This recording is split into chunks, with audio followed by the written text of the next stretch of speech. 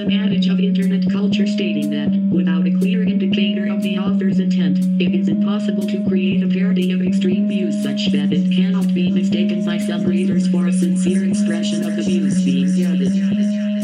Welcome to the Pose Laws podcast.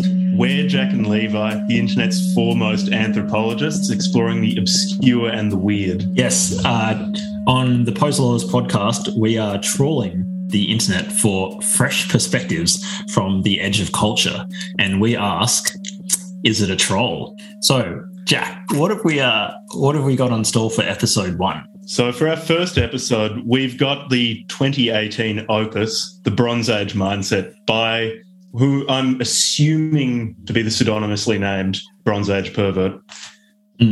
Yes, an instant classic. Look, it's actually sold better than I would have expected. So it's an ebook. I've got it on Kindle.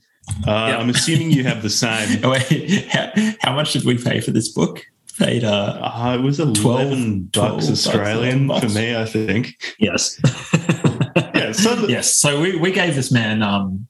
We've supported this young fine gentleman with 24 Australian dollars. Yeah. So who is Bronze Age Pervert? It's unclear. Online, I found a few potential real people who might be Bronze Age Pervert. Oh, really? Including a Romanian-American academic at Yale, but none of these are verified.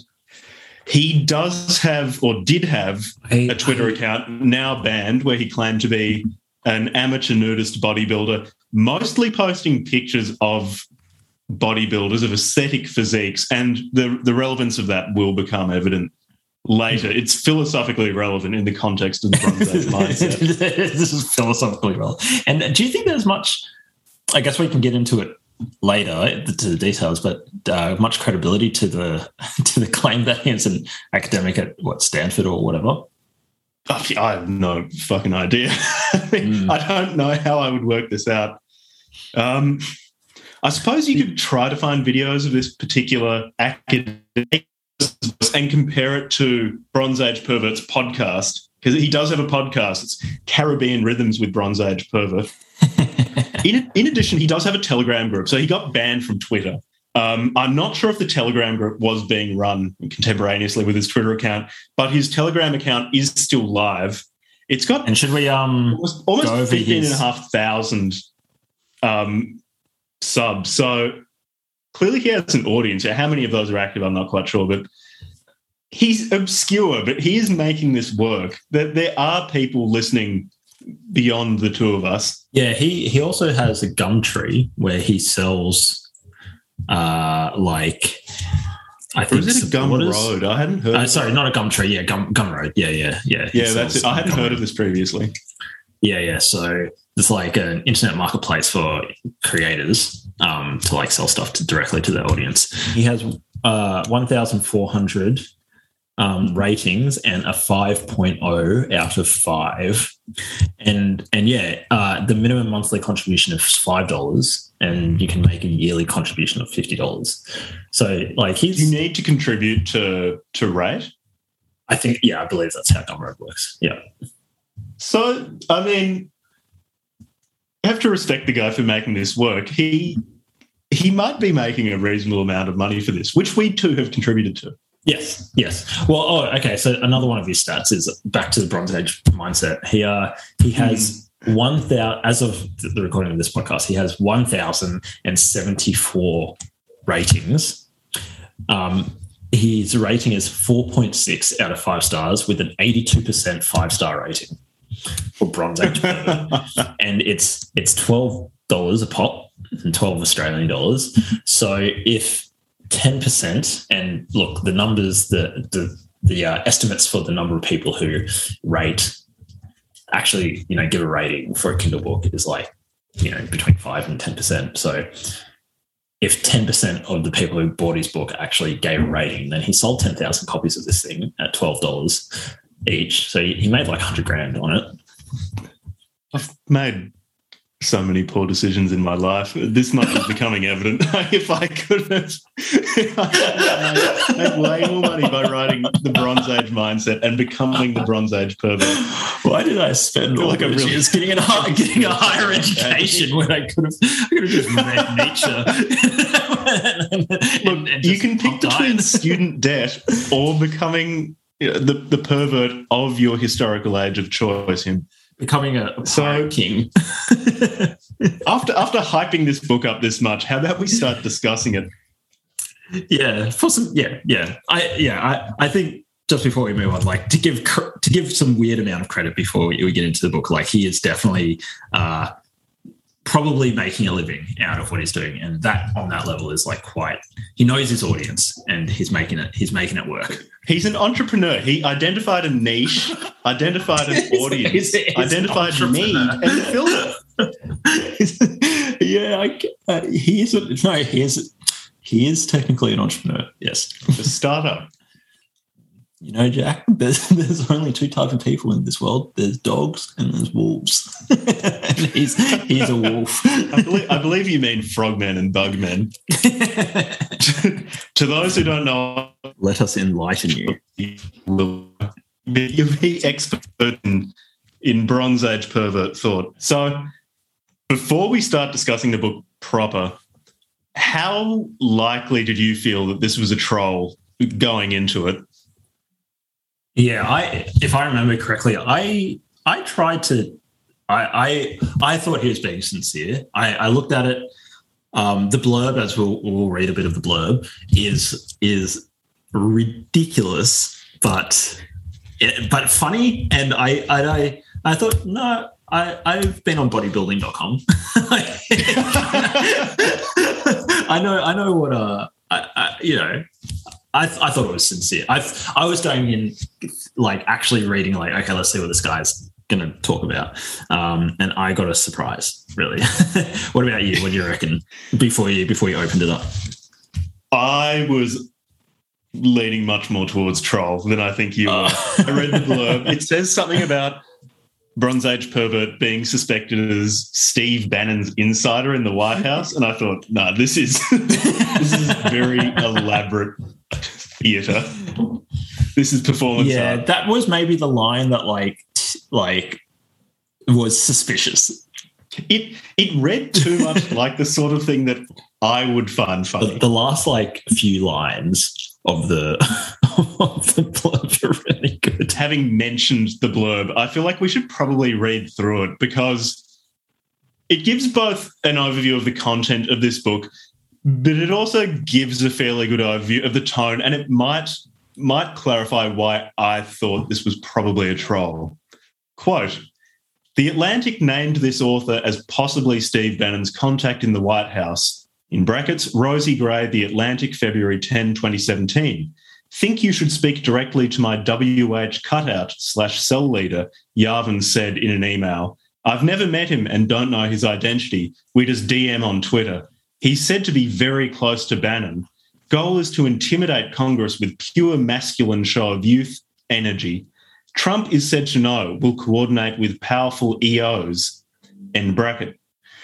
And a recent Vox article, in brackets, Tara Isabella Burton, Vox June 1, 2018, claimed that he is the text to Jordan Peterson's subtext and a distilled form of Peterson. Distilled means purer. Yes, so why not read and understand the purer version? T.I. Burton also adds in this article that the author Bronze Age pervert is a kind of priest king to thousands on Twitter and outsiders possibly leading a spiritual reawakening. Levi, would you like to continue or should I keep reading? No, I'll take it. You want to have a go? Thank you. So, I'll relieve you of your duties. Some say that this book found in a safe box. Sorry, I can't give a straight face. Found in a safe box in the port area of Kowloon was dictated because Bronze Age pervert, capital B, capital A, capital P, refuses to learn that goes without saying. "Quote unquote, the low and plebeian art of writing. It isn't known how this book was transcribed. The contents are pure dynamite. He explains that you live in an ant farm that you are observed by the lords of lies, ritually probed.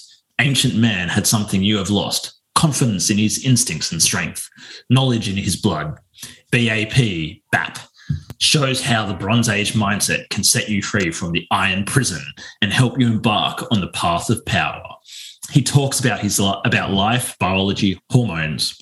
He gives many examples from history, both ancient and modern, and he shows the secrets of the detrimental robots, how they hide and fabricate.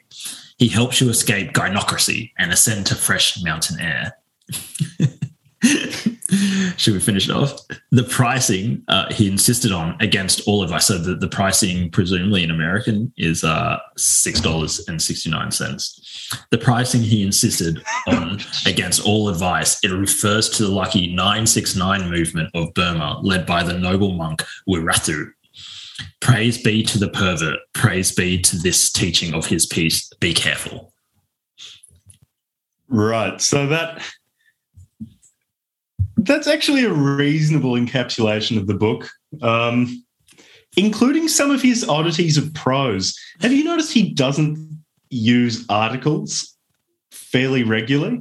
Yes. And I thought, at first I thought, so I guess we'll read some quotes, but at first I thought he was putting on like a show, like I'm a Bronze Age, like, you know, yeah. BAP, pick up deer, Big rock, carcass, yeah, big rock, and, you know, take woman. But I think maybe after listening to his podcast a little bit, that potentially it might just be like his English isn't.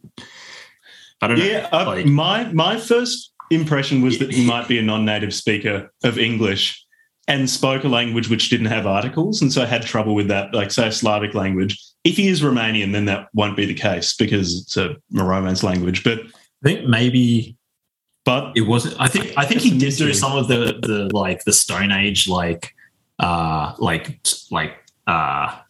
of speaking a bit. But then maybe, yeah, it's also not his first language. Like, English is clearly not his first language. After, you know, he's actually a fairly good speaker. Actually, I think. But like, you know, I enjoyed the prose because it's very odd. It's the combination of some grammatical errors and his tendency to spell words in a really strange way. You know, attack spelt with a Q. I enjoyed that, actually. Hormones spelt like WHOREMOANS. He has a lot of things like this where he'll spell something in an intentionally unusual way. Yeah. Whether it's trying to convey a message or not is often unclear, but I did enjoy the oddity of it. He did a kind of like some things were like tropes, like human, like HUE. Yeah, human, like HUE. Human. Yeah. And then some things were really inconsistent. And then he also had outbursts. Anyways, we're starting to get into the weeds. let's kind of, you know, step back, get the bigger picture. Hey, that's the blurb. That's I think Jack and I are actually coming into this like fairly as friendly as we can. I think. I have an open mind. There were parts of it that I liked. That you strongly agreed with? In fact, I'm pretty sure you rang me when you finished reading the book and you just said, I loved it. I loved every word of it. I agree with it 100%. So we've discussed a lot of stuff around the book. Let's actually discuss the book itself now. And I think a good place to start is to start with Bronze Age Pervert's first principles, because from those you can then understand his concepts of civilizational decline, how we get out of it, what the ideal man is, the problem with women, all sorts of stuff like that can be best understood within the context of his foundational principles.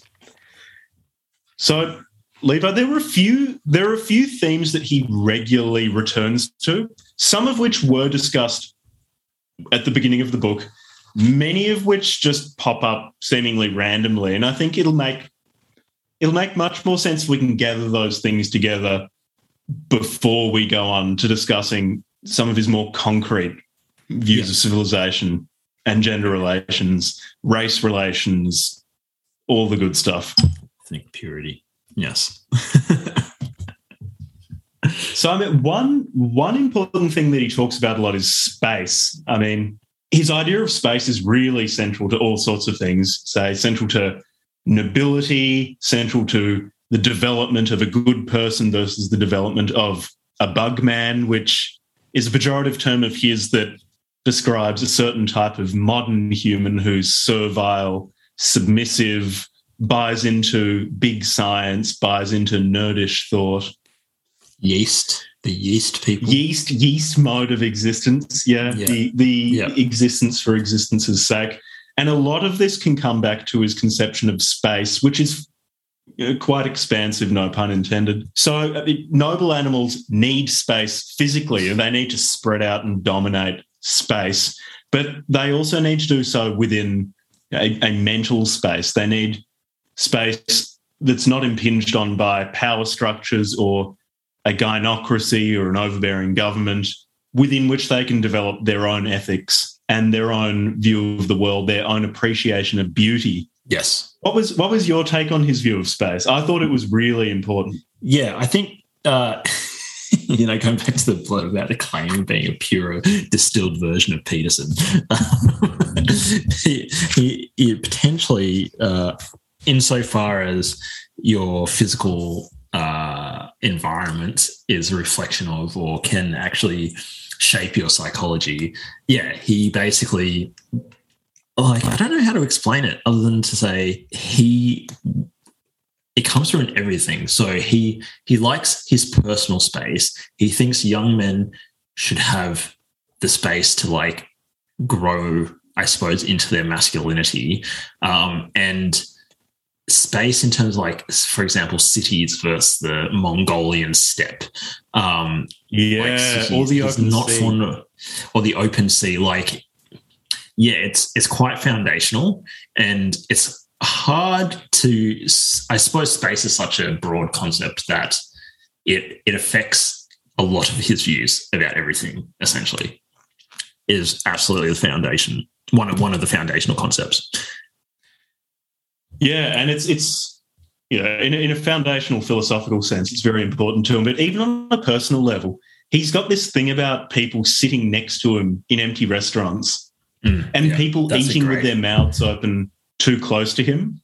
And both of those things can be related to his love of space as well.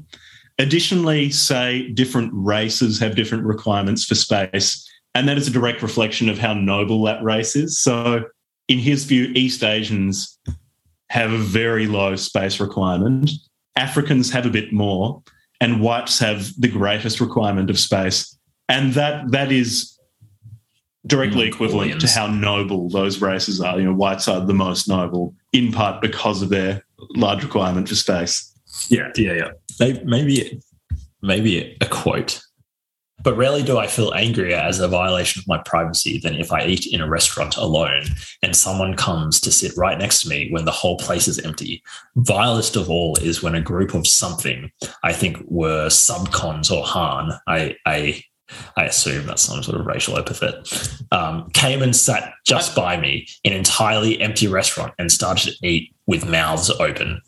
Yeah, I remember that part because that was after this anecdote that he was giving about how he was at the gym or just after having worked out, and a Chad was feeling him up because they thought that he'd stolen their wallet or something.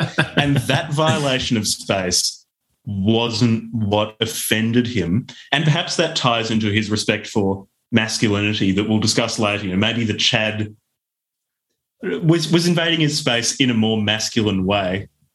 Yes. Than the people who were eating with their mouths open beside him in a restaurant. I think that there was a quote, if I remember correctly, about claustrophobia being the noblest of phobias. Yeah, there was that real nobility there. I think that really gets the point across. Yeah, so we've gone over space, and I'm sure we will incidentally also be discussing his conception of space later because it ties into so many things. This is a really foundational principle of Mr. Pervert's. What about will? He's got this idea of will as this universal force, somewhat like Nietzsche and Schopenhauer, both of whom he obviously really likes. Like will to, like, because Nietzsche, for example, is like will to power, or like Schopenhauer is like the will to life. So what exactly is Bronze Age? The will to expand territory, expand into space, procreate. Do you want to expand on it a little bit? Yeah, so there's the aspect of expanding in space, which, procreation is an aspect of that.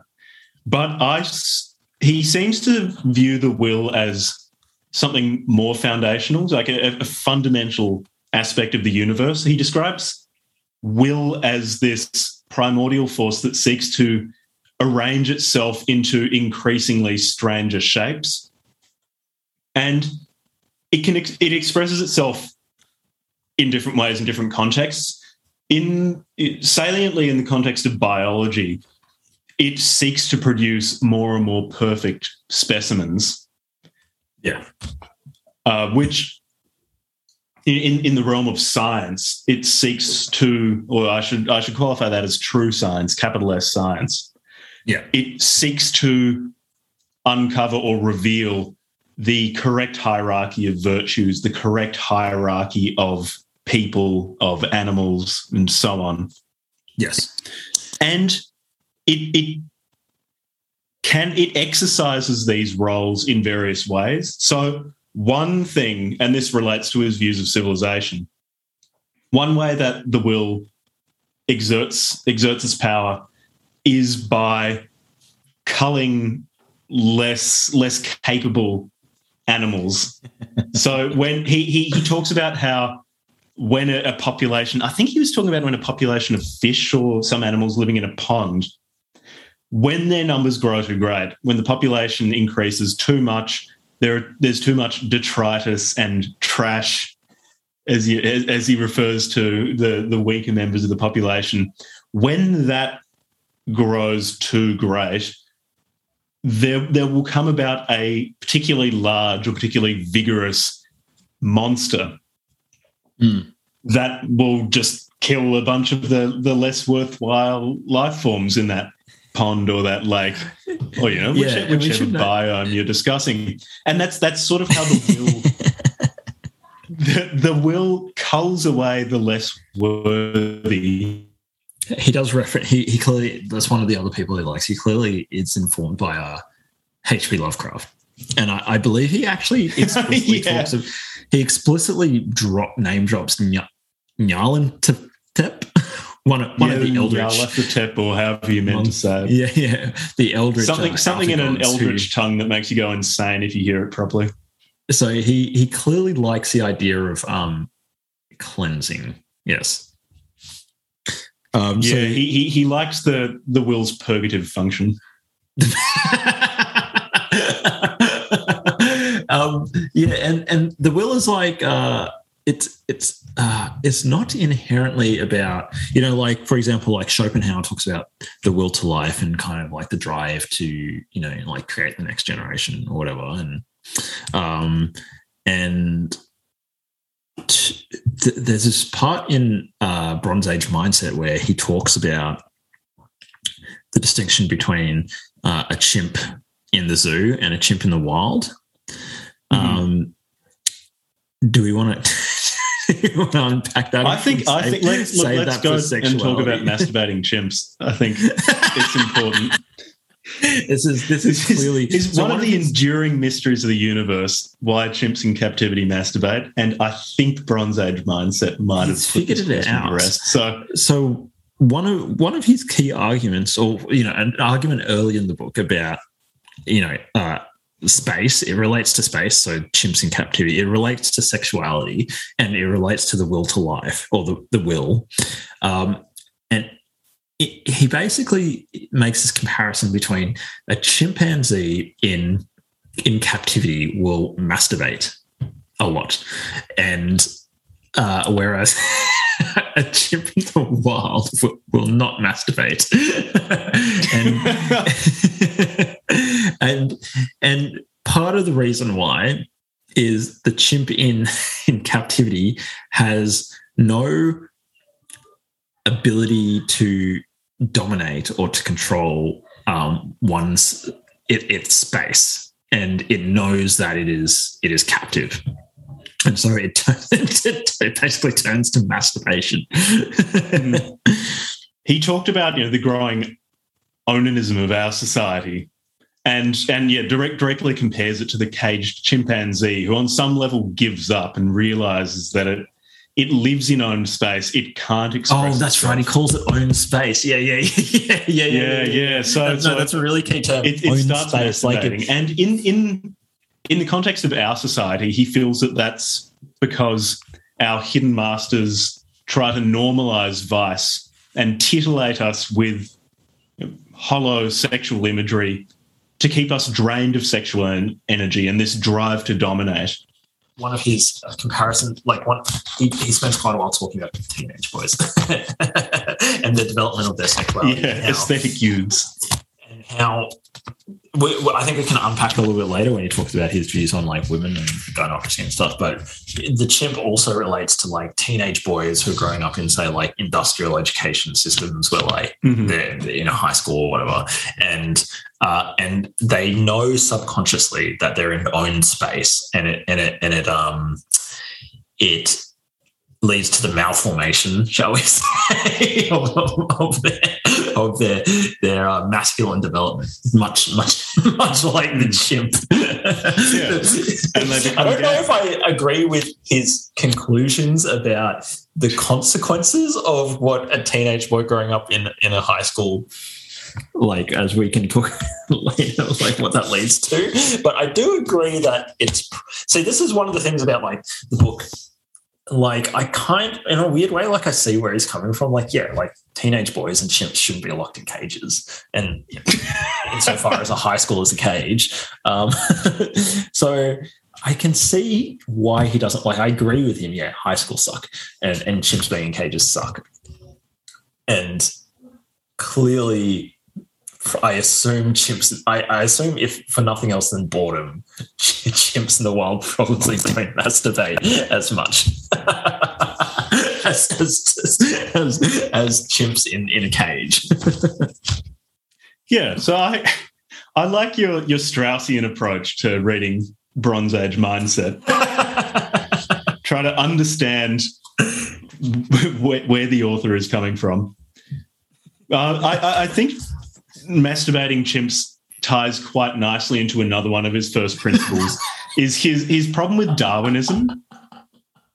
So he takes exception with evolution by natural selection fairly fundamentally,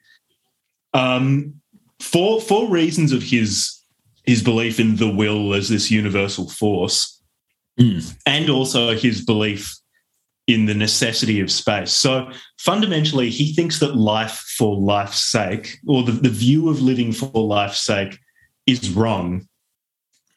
In some way, degenerate, which is where I think he does diverge which I think this is quite Schopenhauer's view of the will to live.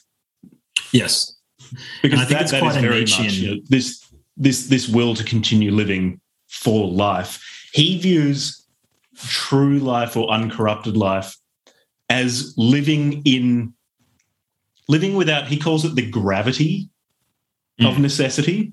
So you live a life without the gravity of necessity in your own space, not in owned space, in your own space, where you can develop your, he says you develop your claws if nature has given you any.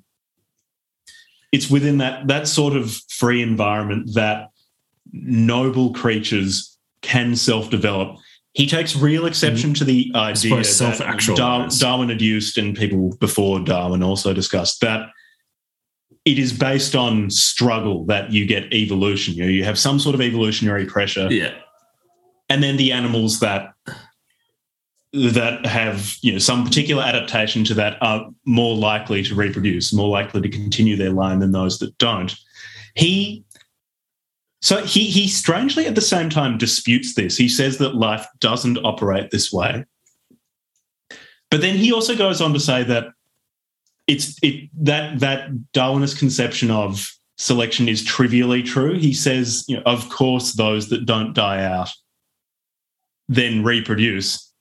He also actually makes a number of other fairly, to my mind, Darwinist assertions. So he talks about how noble creatures prefer death to captivity or death to living in owned space. And if there aren't enough free spaces, they die out. I thought that was actually a very Darwinist thing to say. But this will be an ongoing theme that he's not totally consistent in what he kind says. Of picks and chooses a little bit. So one of the things I did want to mention is that this is definitely where sort of his Nietzschean influence, like he loves Nietzsche. Like I would say that. He's definitely simping hard for Nietzsche. He's simping so hard for Nietzsche. For historical context, Nietzsche was not a fan of Darwin at his time, and whether or not Nietzsche ever actually read The Origin of Species or directly communicated with Darwin is a different issue. But from what we can tell from Nietzsche's writings, what he was exposed to of Darwinian theory at the time, he was not a fan of. And secondly, I think Bronze Age is clearly so one of the things that I like about the pervert, Mr. Pervert, is that he is picking up Nietzsche's philosophies about not merely living a life.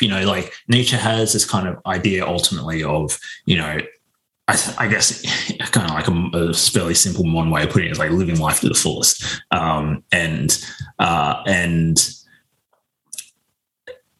and Bronze Age in his own weird kind of bodybuilding.com sort of way is, I guess, exposing, at least on some level, exposing his audience to the philosophy of Nietzsche, which is quite, credit where credit's due. I think that's good. And he's picked it up and he's ran with it. I don't know how Nietzsche would respond to Bronze Age himself, but I suppose he's definitely a disciple. Yeah, it's sort of like reading Nietzsche drunk if the translator was Ziz, is sort of the experience of reading Bronze Age mindset. Potentially, yeah, definitely he has bouts of being drunk. So I guess from the Darwin, his criticism of Darwin, to kind of keep on going on that point, is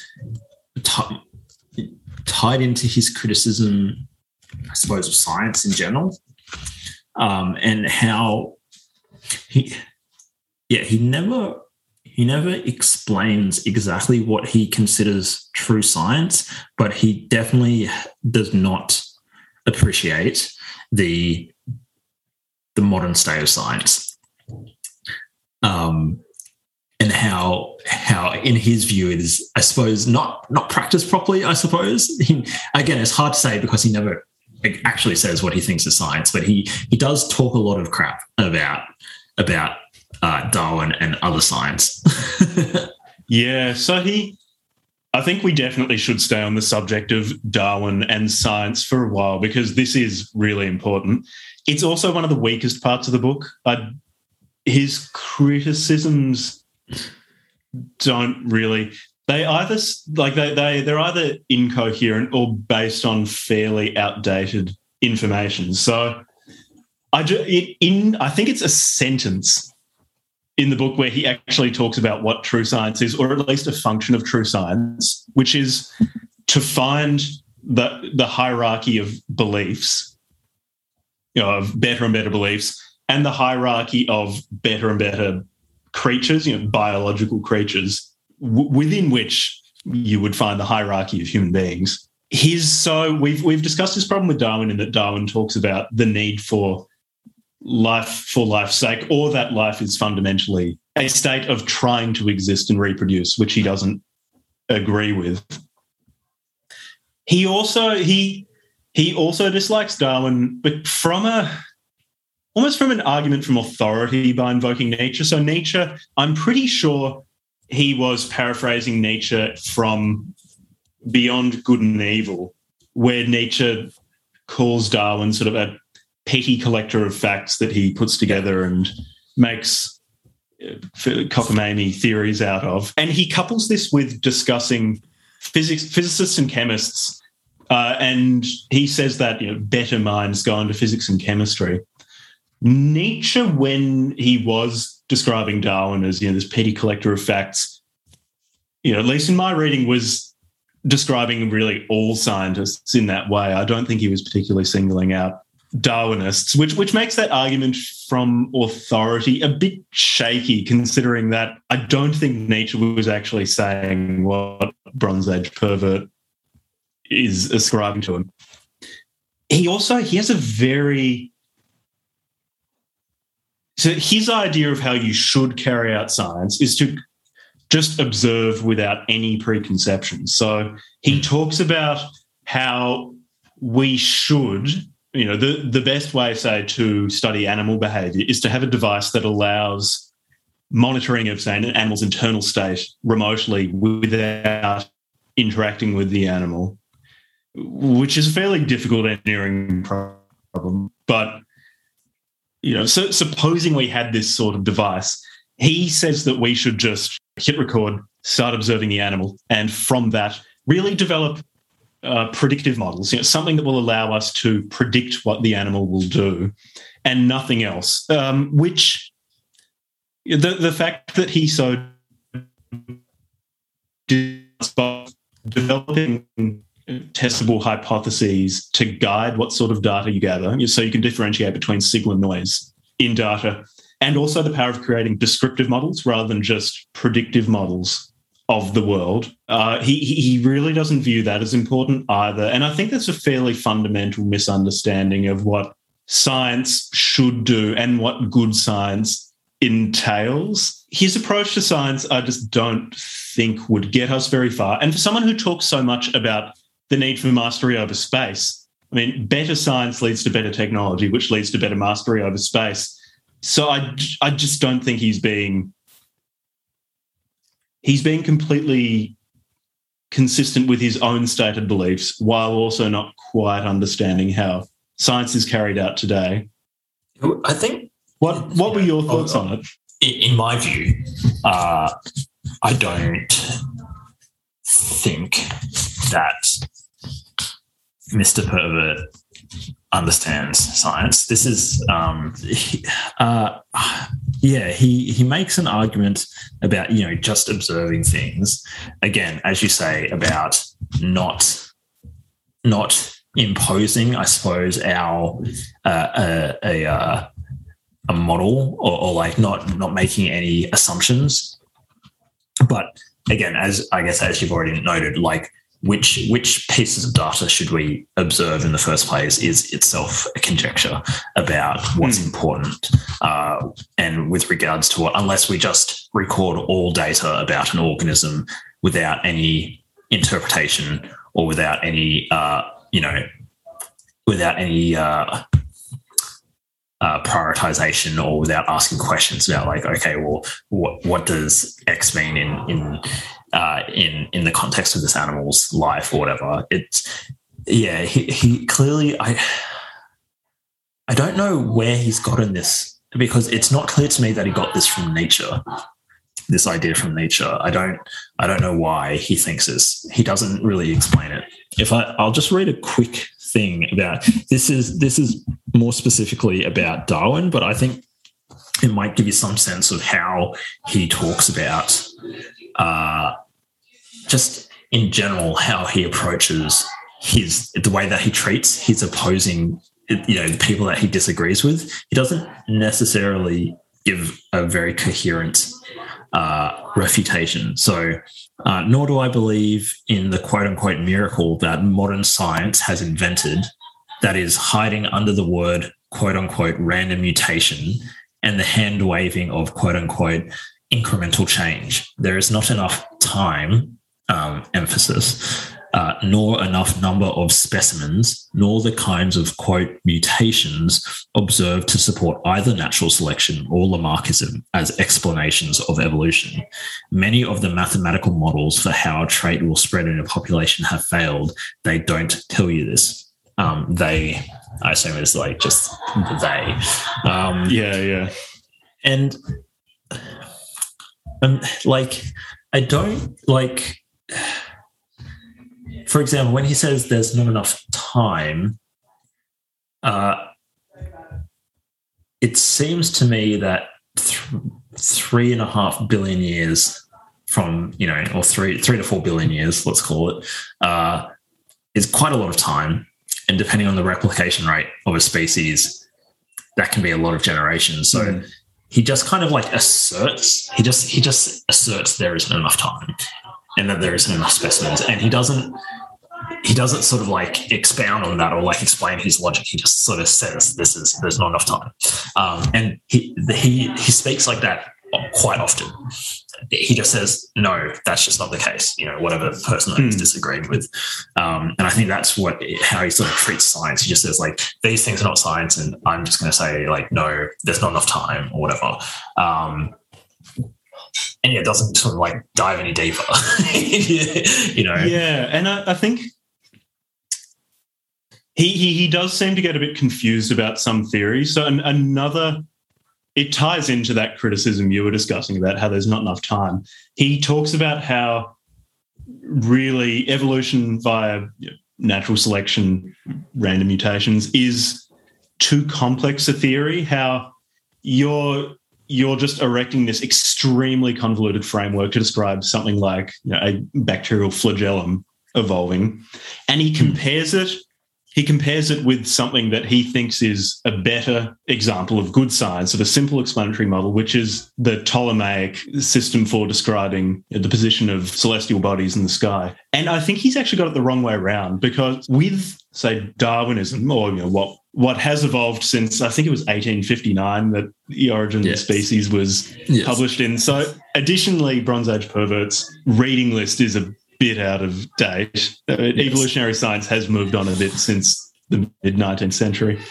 That is a theory that's actually very simple in its mechanism. I mean, you have a context within which certain species live. Depending on the particular abilities of a given member of the species, they will have more children on average than some other members who have less advantageous mutations leading to particular characteristics of them. Like that's actually a very simple mechanism.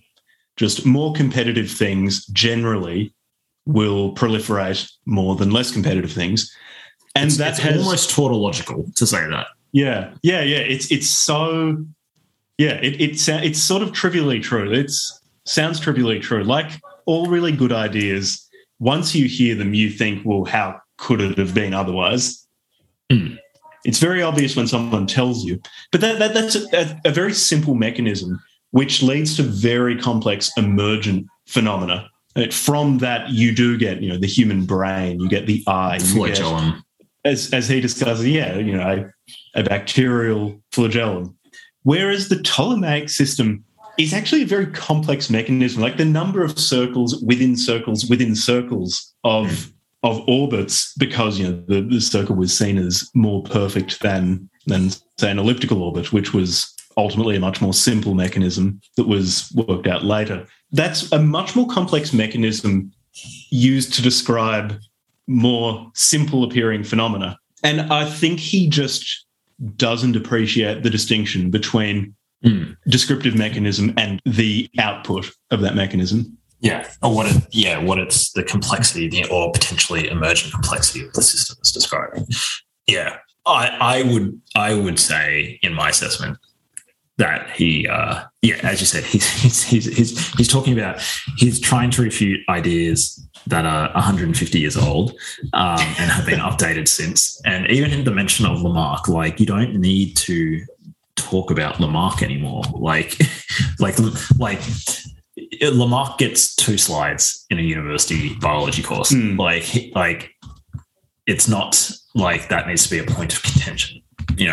That's, modern biology has moved on from that. It's moved on. Yeah, I mean, look, to an extent with epigenetic change, which could be heritable, Lamarckianism does have some, you could wrangle it to have some odd place, but broadly speaking, it's not. Yeah, you could. It's not really that important. I personally think that Mr. Pervert he stopped reading after the sort of 19th century, except for reading Paglia. And then, so anyways.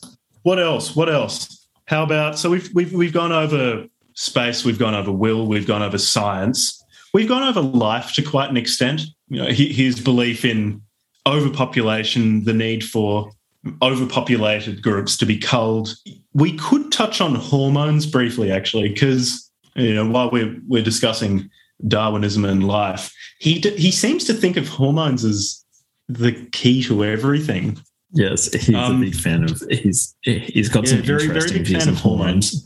It's a combination of, so he doesn't like medical science for quite a number of reasons, for some legitimate reasons. So I mean, I think he gets wrong the fundamental mechanism of science, but he discusses some of the social problems or the problems of applications of medical science, saying that it's captured by, if not totally, then to a large extent by financial interest of prestige on behalf of, say, an organisation or an individual, and just individual biases. Of course, every scientist is human and will carry with them particular biases because that's unavoidable. I think he actually gets that criticism right, but he makes other criticisms saying that the reason why we haven't appreciated hormones as the foundational aspect of life is that, one, we can't have true science because women are in science and we need lactation rooms. We have scientific organisations tyrannised over by, I think it was by HR management cunts with fibromyalgia or something like that. Yes. It was a very memorable turn of phrase. The corruption or the degradation of modern science in view of the gynocracy, which we'll probably talk about next. While we're on the topic of science, though, before we leave, and I said we were going to spend a while on this because it's really important, the role of reason. He's quite anti-enlightenment. You definitely get the impression that he's not a fan. He shares a lot of Nietzsche's suspicions of the Enlightenment, and one of those is his view of reason. And he defines reason really as a way of communicating insights between people, not as a way of actually discovering something.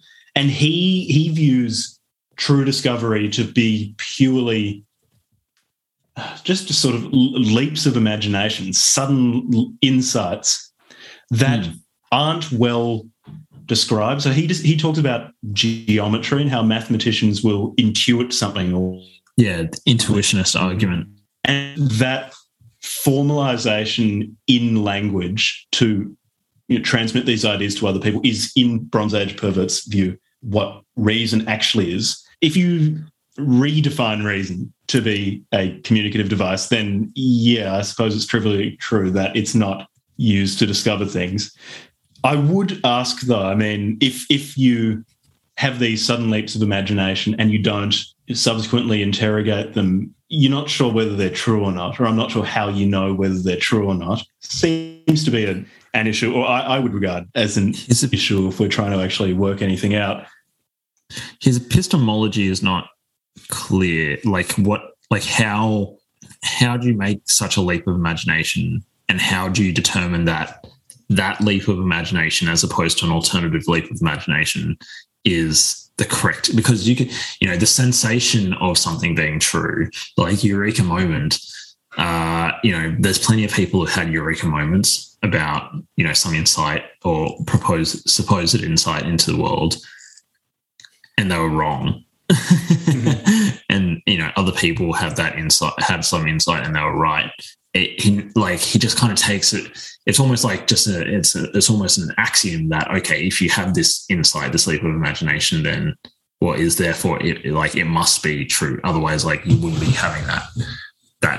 Yeah, it's almost hashtag manifest. If you just believe something strongly enough. I think it does, like, just broadly tie into that. He at times I'm just not clear enough exactly what he thinks, because he doesn't fully explain his line of reasoning. He takes a lot of things. I'm not sure that he knows fully what he thinks at times.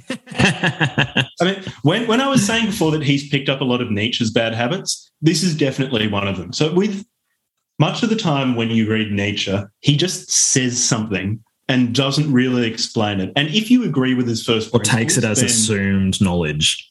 Yeah. And if you already agree with it, then you, by definition, you agree with it when he says it. If you don't, he doesn't really give you anything, and it's quite unsatisfying. And Bronze Age Pervert does more or less the same thing.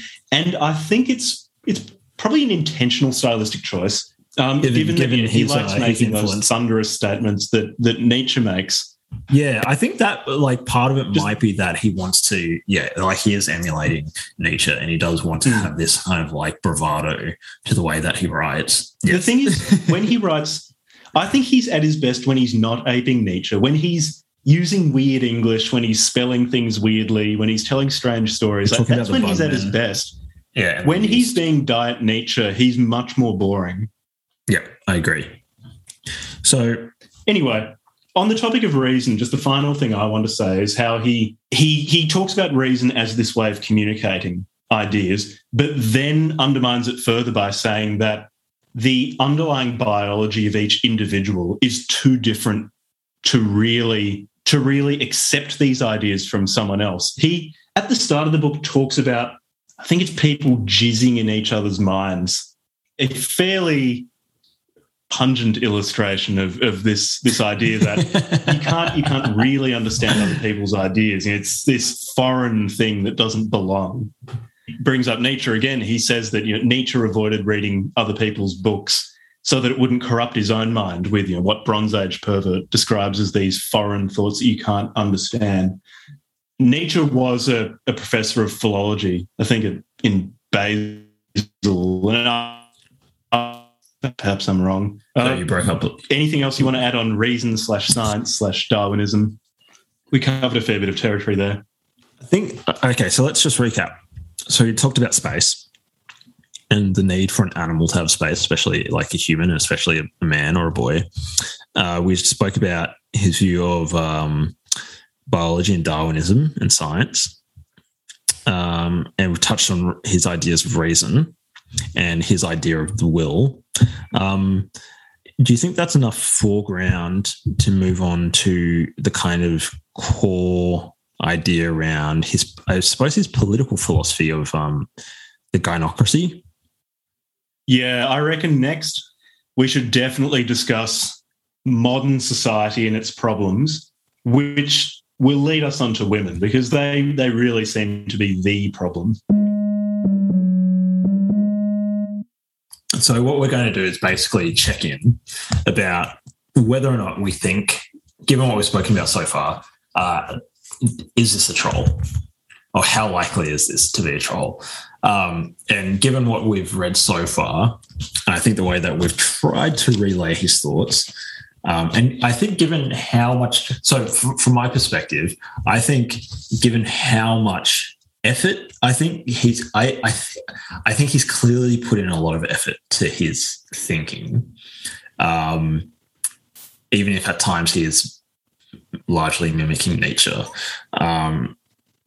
That I don't think he's trolling, given what I think he's really sincere. At this point in my reading, I was still unsure as to whether this was sincere or a high effort troll. So clearly this is high effort. This isn't, just talking shit on Twitter or something like that. Yeah, he's put a lot of work into this book. Yeah. But I, at this stage, was still unsure whether this was a sincere attempt to convey genuine beliefs, or a high-effort troll that probably contains some of his beliefs, but isn't totally representative. And if you were trolling, well, there was one line that probably made things even less clear to me. He has this part where he says that he's not being ironic because he doesn't understand irony. And yet maybe this reflects the fact that I'm a millennial and I'm buried under so many levels of irony that I don't even know my own name anymore. But I don't know if that's a joke or not. Like, if he's saying that to say, no, I'm totally sincere, or if he's saying it to wink at the reader and say, nothing I say is true, or I am being completely disingenuous. At this point, I wasn't sure if I was 50-50 on whether this guy is sincere or I think he takes himself really seriously. I think he takes himself really seriously. That's the thing. Like when he says, I don't understand irony, I half think maybe he's being a little bit hyperbolic, but I think he might be being serious. It's sort of an I am not a man, I am dynamite Nietzsche statement. And I would double down that given what the YouTube and the what's his podcast called? Caribbean Rhythms with Bronze Age. Yeah. Although even that title, is such a trolly title. Yeah, you see. But then you listen to it, and he sounds like totally fucking sincere. Well, this is why people like us need to exist, and why Pose Law Podcast needs to exist. Someone needs to uncover anthropologists. So these are the big questions. Okay, so. All right, so far, Levi is pretty convinced. Levi, am pretty convinced that that he's sincere. I think a bit hyperbolic, inspired by nature, but largely sincere. But Jack, you're a bit more ambivalent about the situation. Yeah. All right. So should we move on? Let's talk about civilization as it exists at the moment. Men and women. Oh, we're starting to get into the good shit. How would you characterize Bronze Age perverts' view of how civilization exists at the moment? Accurate. Accurate. An accurate diagnosis of the situation that we're in right now. Onanistic, gynocratic, gerontocratic hellhole. Sclerotic, lactating and sclerotic society we live in. Okay, so no, without taking the piss too much. Okay, we certainly have some issues, and there are certainly aspects of masculinity that are not so crash hot right now in the society. Like porn. A really good example would be like rates of porn addiction and stuff, that's crazy. The masturbating chimpanzee. The masturbating chimps, right? And there's have you seen the shy lazy boys in China? The tired lazy boys, man. You got to check this stuff out. I think it's in China or it's in Japan, maybe, or South Korea. They have a class or they call these young men the equivalent of roughly tired lazy boys, and I'm sure you would have met them in high school. They're the sort of 15 to early 20-year-old who is kind of lazy, nihilistic, sort of doesn't really want to do anything, doesn't really want to engage in anything, kind of wants to just play video games, and that is a part of, apparently it's a big enough part of society to give them a name, tired lazy boys. And I know exactly what people mean when they say tired lazy boys. But in his view, it seems to be much deeper than, we've got a bit of porn addiction and we've got some guys that are not taking control of their lives and stuff. Yeah, well, it seems in his mind to be a result of a concerted effort, both a reversion to the historical mean of tired, decadent, yeast-like, he often describes it as, societies. He often brings up matriarchy as a common state of civilization. So it's both a reversion to historical meaning, but also engineered by a group of people. He calls them spooks, but we don't actually know who they are. But they're not, sort of the World Economic Forum crowd, the obvious face of it, politicians, financiers, captains of industry. There's a group of people behind those people, and they're the ones who are really driving this gynocratic, yeast-like hellscape that we currently live in. Yeah, the shadow, like, the master of shadows, master of slaves, even behind the political veneer, there's like some deeper level, that is conspiratorial thinking, but he never actually brings up like an explicit, like, for example, it's skull and crossbones, or it's like, it's this, the Illuminati. I don't even think he says like any of those words at all. He doesn't. He just kind of alludes that there's like some sort of force behind even like, what's happening at a political level. Yeah, well, he describes politics at the moment as really a diversion. So this is something I agree with. He brings up this idea of a marionette show and dividing everything into two camps. So he says, an average person is presented with this marionette show, two different characters. I'm assuming he's speaking mostly from an American perspective, or at least in the context. Yeah, I think it's conservatives and liberals, saying that you're only allowed to agree with one or the other, and that there isn't a spectrum of belief between those two groups. It's really binary. Yeah. It's either you are conservative or you're liberal.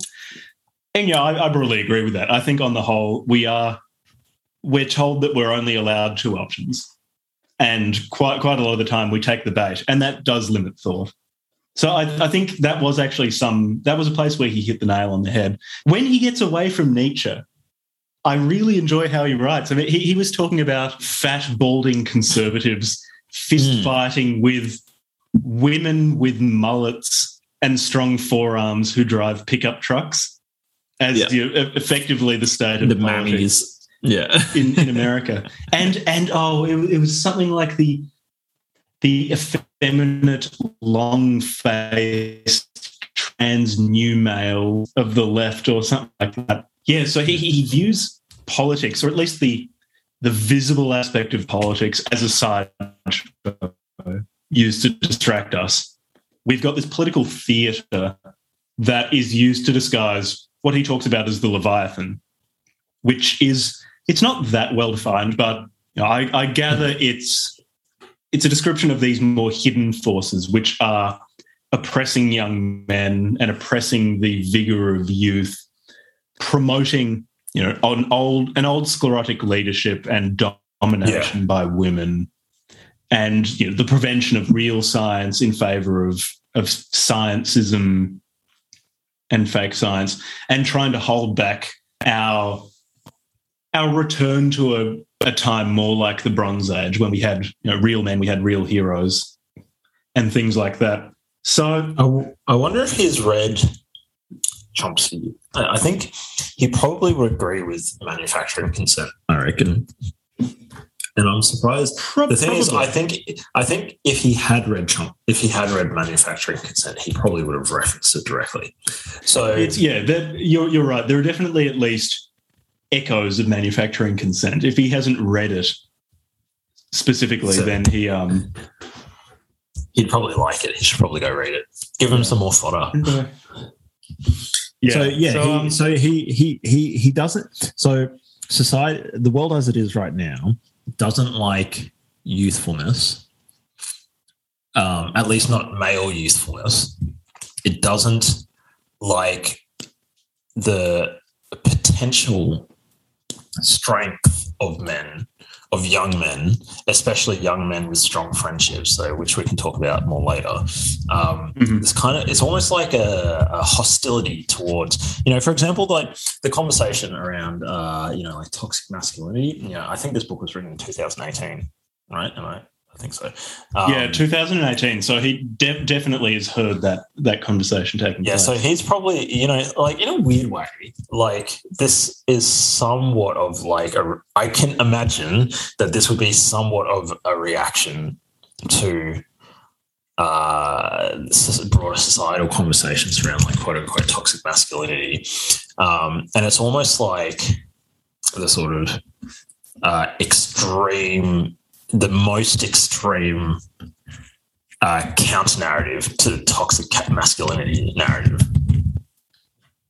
Which in a way, like I can see why a lot of men, a lot of young men, would be alienated by these, in particular hyper-left conversations around toxic masculinity and constant demonization of men. Not having a space for like, well, what's a positive male role model, or whatever. But then that kind of infers a deep level of, I suppose, intentionality about what's happening. That there's that's intentional. That there's a force or a group of people that are actively eroding and actively want to suppress young male vigor in order to like control the population, basically. Am I accurately representing? Yeah, I think, and we should discuss, what we've discussed the mask of modernity, our sham political system or the political theatre. We should discuss what's going on in the background, but what is driving it? It does seem to be multifactorial. Yeah. I think he definitely does believe there is some organised force behind it all. Yeah. The spooks, whose names we don't know. We don't know if they represent anyone themselves. All we do know is that they want to continue just accruing a power that we don't have. They want to continue owning a space. Yeah. In a sense. Which does bring up the question, why does he regard that as bad? I mean, these are people who clearly are dominating space and are very powerful. Yes. But he seems to regard that as negative. I'm not entirely clear why. Well, someone is one. It's exactly the sort of thing he's into. But yeah. But presumably anyway, they're gynocratic. So yeah, but I'm not sure if they're gynocratic or not, because this is part of Leviathan's confluence of interest. So you've got the spooks, right?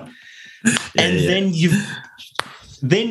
you've got a society based on agriculture. So agriculture leads to an increase in population. An increase in population leads to more human detritus. It leads to more bad, or less high quality people who want to be dominated and they want to submit. At the same time, you've got, and now I'm unclear because he talks about, and we'll get into women, you've got the massive people who are overpopulating because of agriculture and civilization, and they are now protected and they're not as easily preyed upon. And they like the state of affairs, or somewhat like the state of affairs at the moment, because it's safer for them, it's more comfortable, and they're protected from superior specimens, from great men. Yes. Then another pillar whose interests are also driving that is that of women. So he talks about how women instinctively find men who are ascending and pull them back. In the section on masturbating chimpanzees, he mentioned that when a woman can sense when a man is leaving this onanistic existence, and she pulls him back to masturbating in this abstract cage, or this figurative cage. So women are another pillar who are driving the oppression of young aesthetic men. We'll get into why why I don't think that's totally consistent with other things he says, because he also talks about how women like to submit. Yeah. We'll discuss that further. Do you have any other groups apart from the spooks, women, and the massive lower quality humans who are driving the Leviathan? Homosexual men. And I think he doesn't really go into too much detail, but presumably it's also related to transgenderism. But he has this narrative, this interesting narrative. Also, one of the consequences of the gynocracy is I can't believe I'm saying this right now. This is totally ridiculous. One of the consequences of gynocracy, and one of the consequences of of boys growing up in an owned space that is owned and controlled and dominated by others, is that it leads to, and I mentioned this earlier, but it leads to a corruption of male sexuality and development, and in its extreme. So the logic, the narrative goes roughly, and it's kind of a Freudian. He's obviously inspired by the sort of psychoanalyst, because he goes full armchair psychologist and talks about how basically like young men know subconsciously that they are growing up in owned space. And so they, I suppose, instead of overcoming that obstacle, and developing into their sort of greater selves, their sexuality becomes not perverted, but like corrupted, I suppose. And that leads them to somehow becoming gay. It's not obviously it was totally incoherent narrative. It's and it doesn't make any sense at all. But roughly speaking, young boy grows up in owned space, knows that he can't really control and dominate space around him, and then something becomes gay. Yeah, so from my reading of what gynocracy, I reckon this will dovetail nicely into talking about men, because we're going to need to talk about men and women in order to understand why our society is the pile of yeast that it is, infected with bug thought. So in my reading of why the gynocracy turns men gay is that, so when you have a particularly sensitive, so it's a true trend. Oh yes, that's right. So you've got sensitive youths. You've got the sort of boys who could grow up to become great men. These are the people who should grow up to truly oppose gynocracy. But you've got these sensitive boys who feel or who intuit, because they are so sensitive, that they live in owned space and they can't express their masculinity. They're living under a weight of struggle. There's struggle with a society that doesn't want them to self-actualize. And then at the same time, they see their contemporaries. They see other boys expressing what Professor Pervert regards as a coarse masculinity, and they're repulsed by that, because on some level they understand what true masculinity is, despite not being able to fully express it. So they turn away. Oh yeah, he's not. Men. Yeah, the sort of horseplay.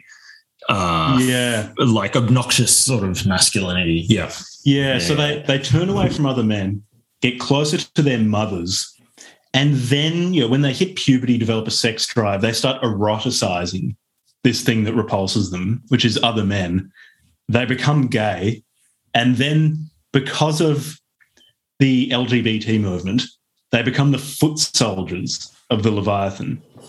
Yeah. So he talks about how these people should be the people who are most able to fight against it. They have the greatest interest in overturning this regime, except instead they become its lieutenants. And some of the most capable and vicious lieutenants, although not as capable as lesbians. No, or the new male. Yeah, well, he doesn't think much of new males. He thinks that they're easily bought off with a girlfriend and easily controlled. He does seem quite nervous about lesbians, though. He talks about, lesbian commissars will be running extermination camps and things like that. The most vicious enforcers of the regime. Interracial lesbian commissars. Like, he doesn't Latinx. Yeah, he doesn't offer a theory as to how lesbians come about. So I'm waiting for Bronze Age mindset 2 to He doesn't set the record straight. He doesn't explain lesbianism, actually. Yeah, interesting. Anyways, go on. Yeah. Yeah, we've been discussing how gay men come about. That probably ties nicely into discussing men fundamentally, and why our society wants to suppress particularly young aesthetic men. Yes. Men who would become Ziz. Yes. Who otherwise would have become Ziz. Because really, like, look at Ziz. Just, Ziz is a great example because he, look at when he was growing up, he's like twig, right?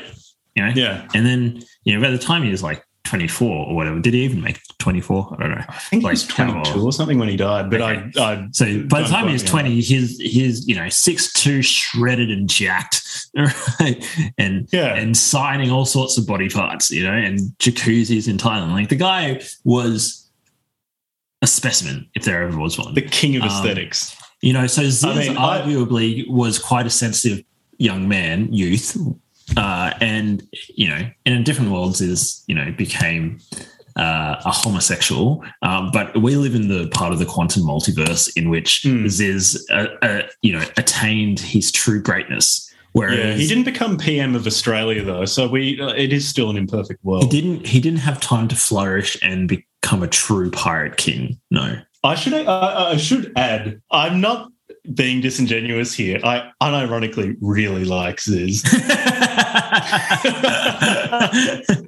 He's very charismatic. But he is a good example of a story of self-overcoming, as well as you can given the parlous circumstances for young aesthetic men. Because according to Chestbra, his brother, Ziz was always insecure growing up. He was weedy as anything in high school, but he overcame that, became jacked, had the body of Zeus, and inspired a generation of young bodybuilders. Quite incredible, really. It's a true inspiration. It's a true inspiration. If only I lived in Sydney and I could have witnessed it firsthand. So, men in society, what do men want to do if they're not obstructed by living in owned space, by living in overpopulated cities, which are, in Bronze Age Pervert's description, sort of the Oriental type of civilization, overpopulated. He calls it yeast or blob mode. What do men do when they're not living in this sort of civilization? Conquer, really. And I think in particular able to define, and I think, again, this goes back to, probably is inspired by nature and, probably, I assume, beyond good and evil, they're able to, I suppose, live life on their terms, like define their own rules. And, a really key example of this being, like, he has a section where he talks about, like, Blackbeard. It doesn't matter if he was a murderer. Like, the fact is, like, you're just talking about him today and look at how much he achieved. And it's those sorts of the pirate kings, or like the Greek heroes of old, or the Cortez. Again, another person like Cortez. They're adventurers. They'd go out on grand adventures and they would conquer and they'd dominate space. And and this is all motivated by an excess of being. I mean, they're not looking for they're not really doing it for material gain, per se. Or like, they're not trying to get or rich anything off, like that. They're doing it for well, I think this goes back to the will, like the will to life. It's this ascension. It's almost like an ascension or a transcendence. It's what we mentioned with the will, how it's always striving, reaching and forming more and more perfect forms. He talks about it, reaching for greater differentiation and complexity. Yes. Yeah, I mean, we in terms of men acting, your brain just went into overdrive just then for a second. What happened? Like the look on your face is just like, you're like, okay, all right, we gotta like synthesize this person's perspective. I'm working really hard on overdrive right now. I'm trying to make talking shit. I'm trying to make this as coherent as possible, but he doesn't make it easy for you. we should say as a caveat, the guy that we're synthesizing, we're trying to make coherent this person's point of view, who seemed to actively go out of his way to make it as difficult to comprehend and not out of some grand intellect or something. It was just incoherent. So we're doing our best. Even under the most propitious circumstances, most men aren't great men. Yeah, I mean, so you look at Pericles in Athens.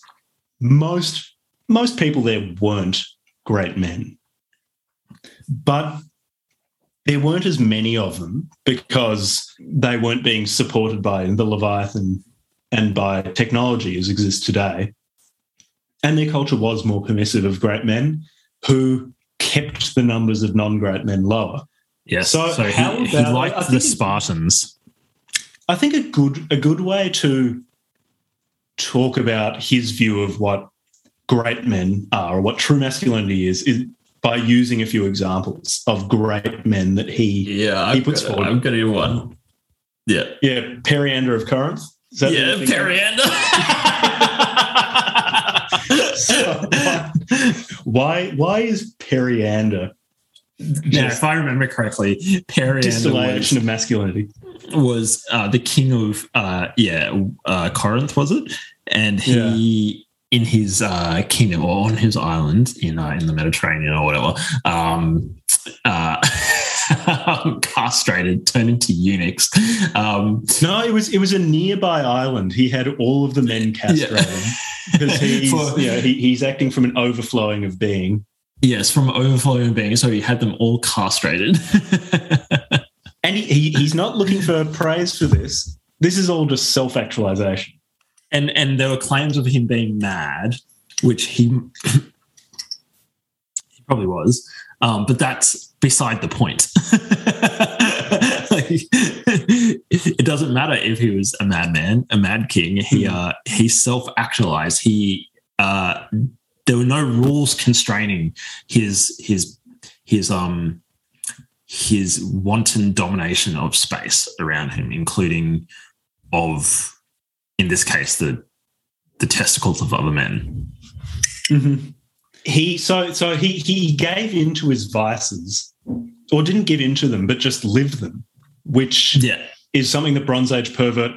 In the section when he was discussing Periander of Corinth, giving into his vices, he seemed to be saying he was praising him. He was talking about how it was good that he raped his mother, had sex with his wife's corpse, castrated a bunch of men, but at the same time was a patron of the arts, built up civil society in the middle class of Corinth, but not from a sense of duty or a sense of needing to protect those weaker than him. It was fulfilling his will, living in accordance with it. Another example he gives of someone who is a great man was, I think it was Pietro di Alvaro, one of Cortez's lieutenants, his right-hand man, who in Latin America was the thing about him that Bronze Age Pervert seems to admire was how his purpose was. So he was given some parcel of land. I'm not sure where in Latin America it was, or in Latin America. He had no interest in governing it. He just went further on and kept killing people and dominating. And then whenever he conquered a new tract of land, he didn't bother governing that. He just kept going. So that is him following his innate desires. Yeah. And that's that is the essence of masculinity. Following your desires. I think that sums it up. Not for material gain, just because you want it.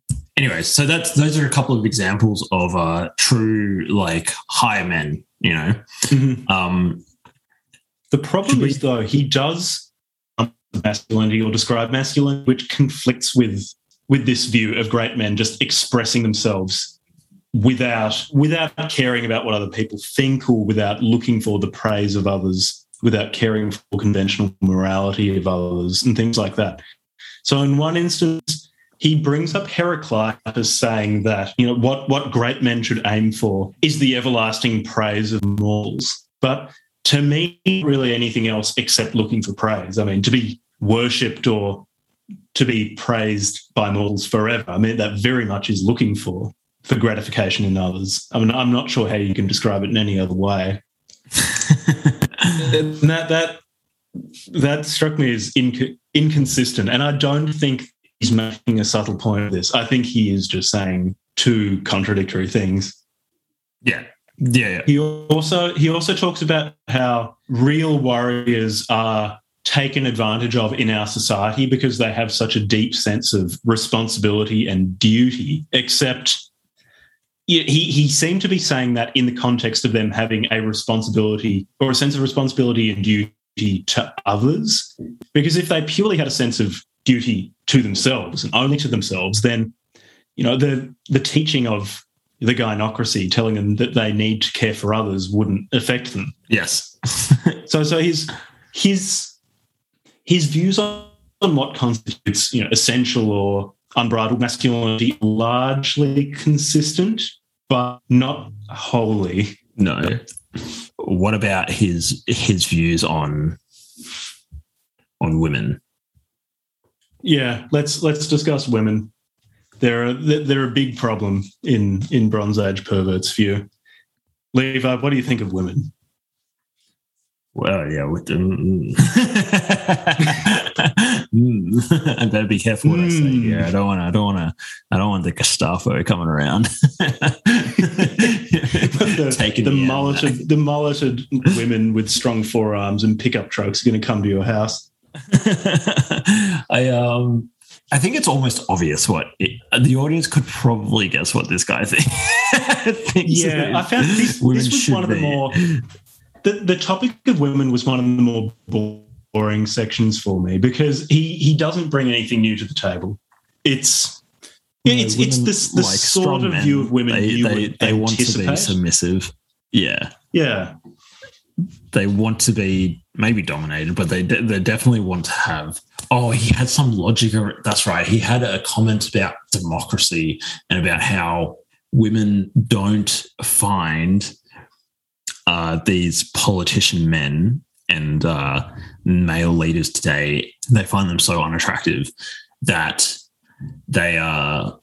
I think it was that it comes back to the idea of the will. So women fundamentally look beyond themselves and are definitely attuned to the will, which is why in Bronze Age Pervert's view, they're more telepathic than men. That's one manifestation of their attunement to the will, but they look beyond themselves because they make the next generation, and they're body intelligent. They have greater body intelligence. Yeah, exactly. Struck it. Yeah, so they're more like it's that kind of idea, like typical sort of like idea of like, oh yeah, like women are more in touch with their bodies and stuff. But he calls it body intelligence, body intellect, and that our society, by demanding that they, do silly things like engage in the democratic process, they are being made to be more like head intellect, to rely more on their head intellect, and that makes them neurotic. On one hand, they do try to drag down great men. I mean, they intuit when someone is ascending and try to hold them back. At the same time, they're attracted to these people who do ascend.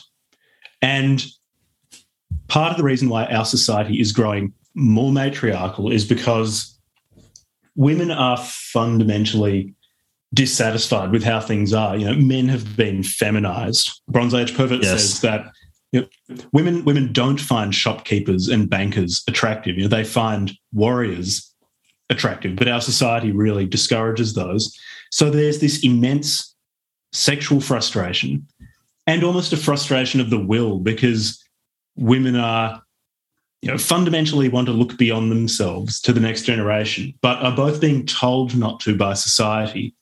And then given a group of men, sort of the nerds, the new males, the soy boys, the beaters, things that they don't want to use to create the next generation. So there's an immense frustration. Yeah, so I would agree that this is probably the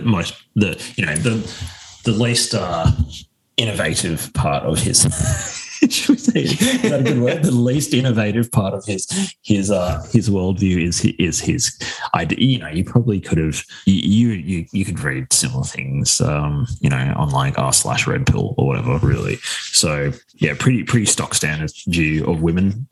I would say. Yeah, I was quite bored by the sections on women, because there are some parts that are a bit different. Tying it back to the will. But on the whole, I suppose, but he didn't unpack the telepathy very much.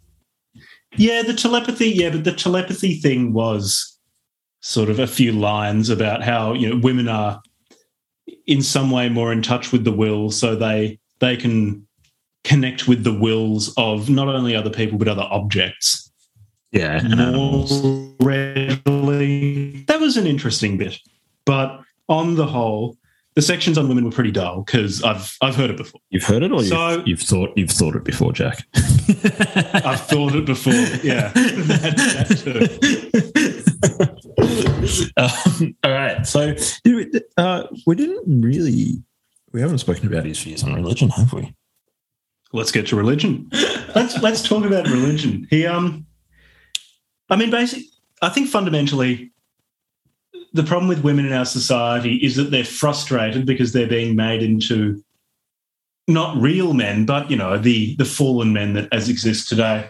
And that frustration is given an outlet in democracy. So they can be stirred up by someone and elect bad leaders. Yeah. So religion.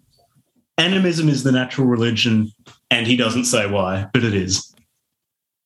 Yeah, he just references that he remembers as a child, like having a connection to certain animals, certain, in particular, like he can still feel the spirit of a particular dog following him.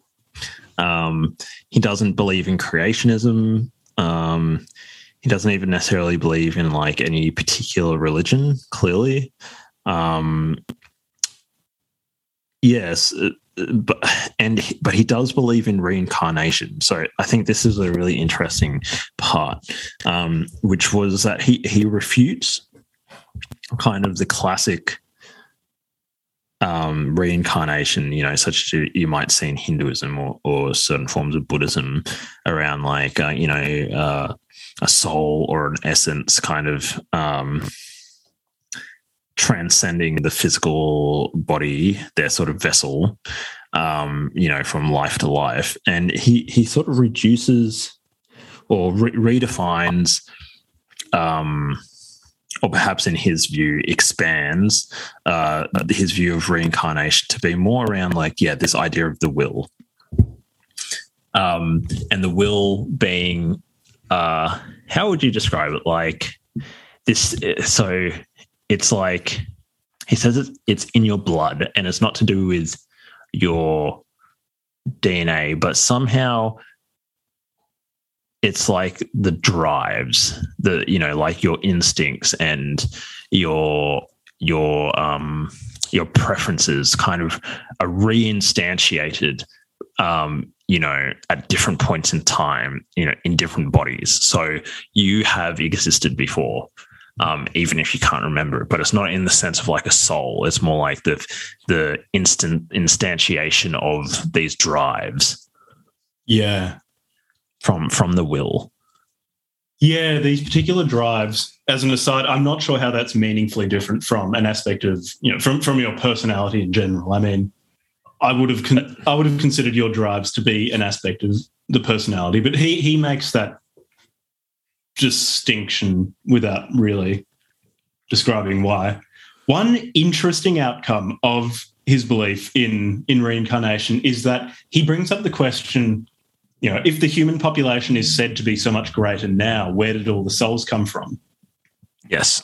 And this is a really good part. This was one of my favorite parts. Yeah, this was a part I really liked. This part. This was good stuff. Where he says, "Oh, well, was it because maybe souls have been split? So one person in the past can now donate a soul to 3 vessels, or can we get souls from non-human animals?"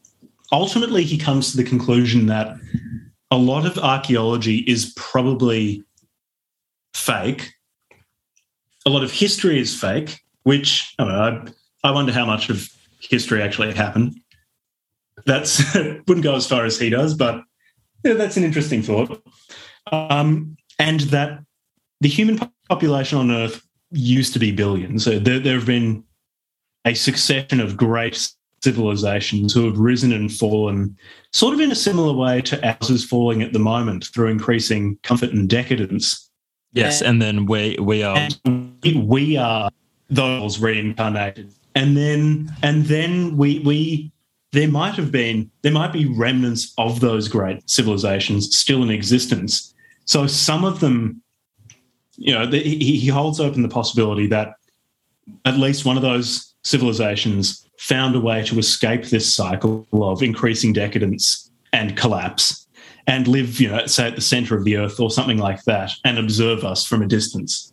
He also says that some members of those fallen civilizations might still be alive and live, in caves, and explain, folk tales of gnomes or elves or vampires, because they're these deformed, frightening creatures, these debased remnants of old decadent civilizations. Yeah.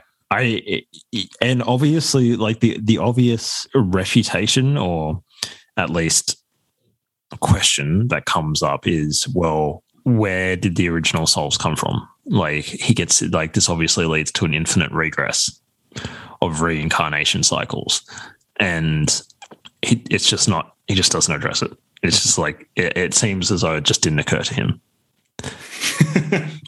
Yeah, that's a common theme. Unless you're saying that it extends back an infinite amount of time, in which case, where did anything start? Or like, if it didn't extend back an infinite amount of time, then how come we can't just, like, the current people can't be the first instantiation of their souls?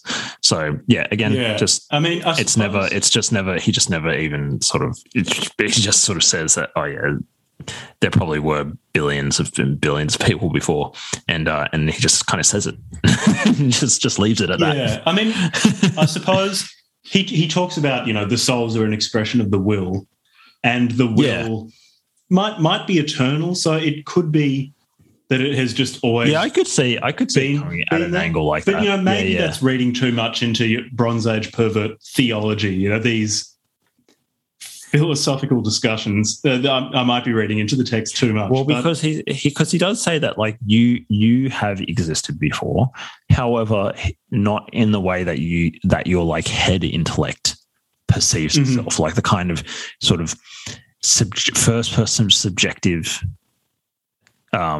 experience of oneself is like not the true self. Potentially is. I don't know if I'm struggling to think, am I accurate? Am I accurately representing this person's point of view? I think that's what he's saying. And whereas, like, the thing that is the will that is being reincarnated, like, that's the true you. I think he also says that true self is completely homosexual, and then just leaves that hanging. I don't quite know what to make of that. Yes. So I guess the last thing, unless you have anything else to say about reincarnation, I don't really know what else to say about the reincarnation thing, but I've got one other thing. No, there's not too much more. I mean, there are some other aspects of religion that are worth covering, but I think we've probably gone over reincarnation. I mean, what else about religion? Well, he's got a problem with monotheism and atheism. So he reckons that monotheism represents tiredness and domination from overpopulation. So say, we get tired we get overpopulated, and the detritus of humanity demand a religion to reflect that, which is how we get monotheism. And he says that we're getting a new religion now in science. You know, you've got this priestly caste of scientists telling everyone else, you know, how the world works.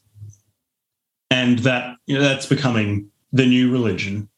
And I do think to an extent, like he's hitting on something here that isn't totally absurd. I mean, to a lot of people, or at least people who've attended university, science is, I think, more of a religious system of belief than what I regard science as, which is really just an intellectual tool used to generate descriptive models that are sort of asymptotically close to reality. You know, you have people saying, I believe the science is a political statement, where they're talking about, you know, a corpus of knowledge told to them by political actors rather than talking about the scientific method. So I think when he talks about how science is becoming, you know, the new religion through atheism, he's not being totally absurd, you know, like in some of his other statements. Yeah, and that he clearly doesn't like Sam Harris and Sam Harris's contemporaries the new atheists. Yeah, because he talks about how his problem with the new atheists is that their atheism is the same as monotheism. So he says that both monotheism and atheism demand creation from nothing, which, I mean, I would have leveled the same accusation against him in his idea of the will. But, you know, both those things require generation from nothing by a creator that lies outside of space and time. And matter is divine insofar as it can be used to uncover the characteristics of this creator. I'm not really sure what he means by that. You know, I found that a bit obscure, or obscure even within the context of the Bronze Age mindset.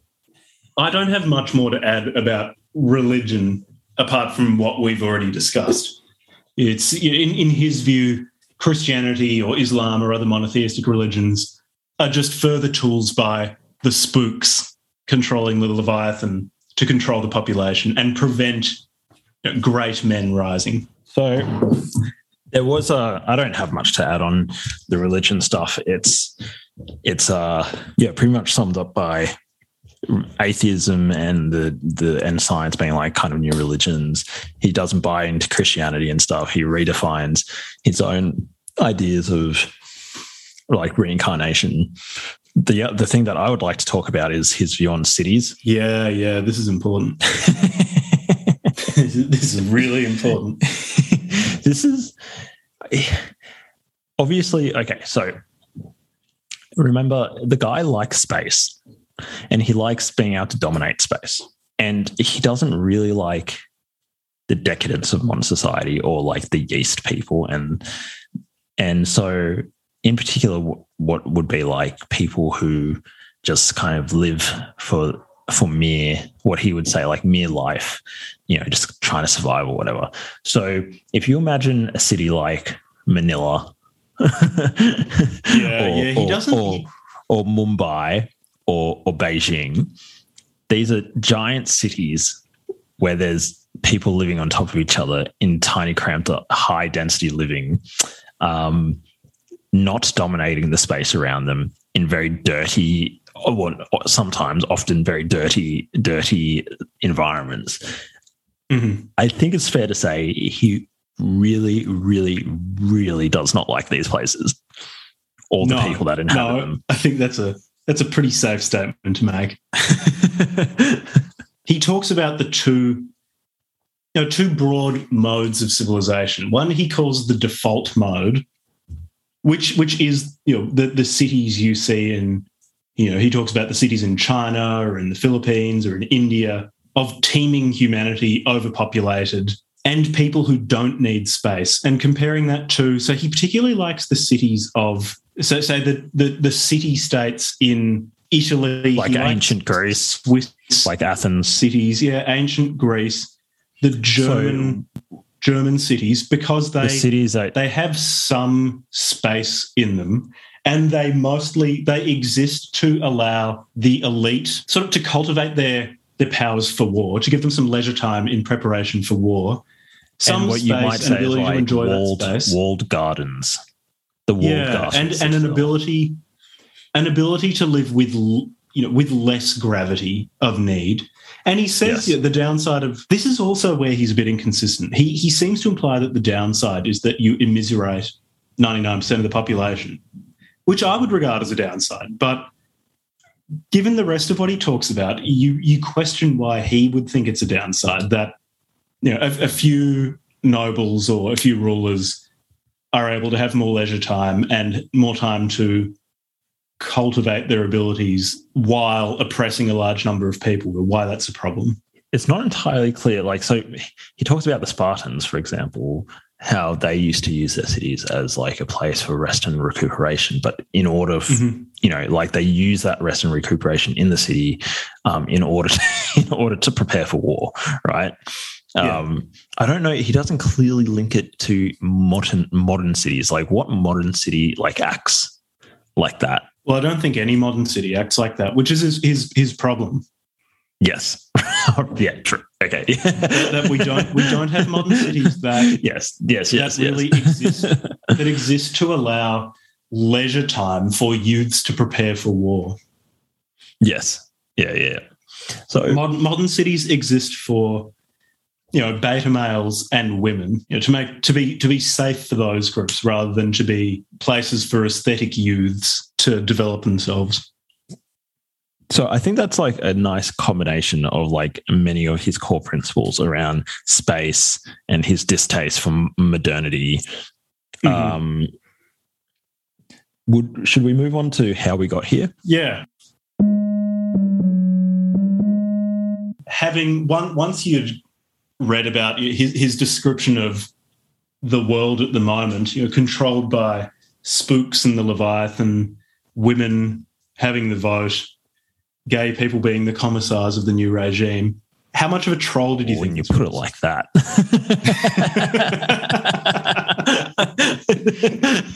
Well, you say that. By this stage, I was more coming down on the side of this guy's serious.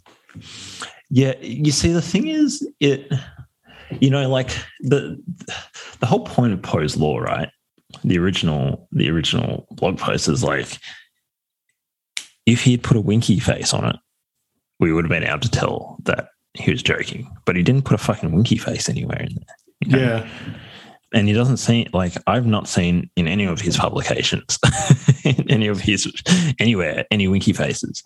And it's very difficult, I think, given his first principles and his analysis of the world the way it is, the gynocracy and the decadence of civilization, I am leaning more towards sincere, that this is not a troll. I was by this point definitely leaning towards sincerity. He also backs up like a lot of these points of views with like kind of tangential but loosely related first-hand accounts of his life experiences that I think they seem genuine. Like I can see, like, stumbling through like some city block drunk and getting into a fight with a bouncer or something and like seeing wars and stuff. Like, it seems as though he's had these real life experiences and he's trying to contextualize these experiences within this worldview informed by people like Nietzsche.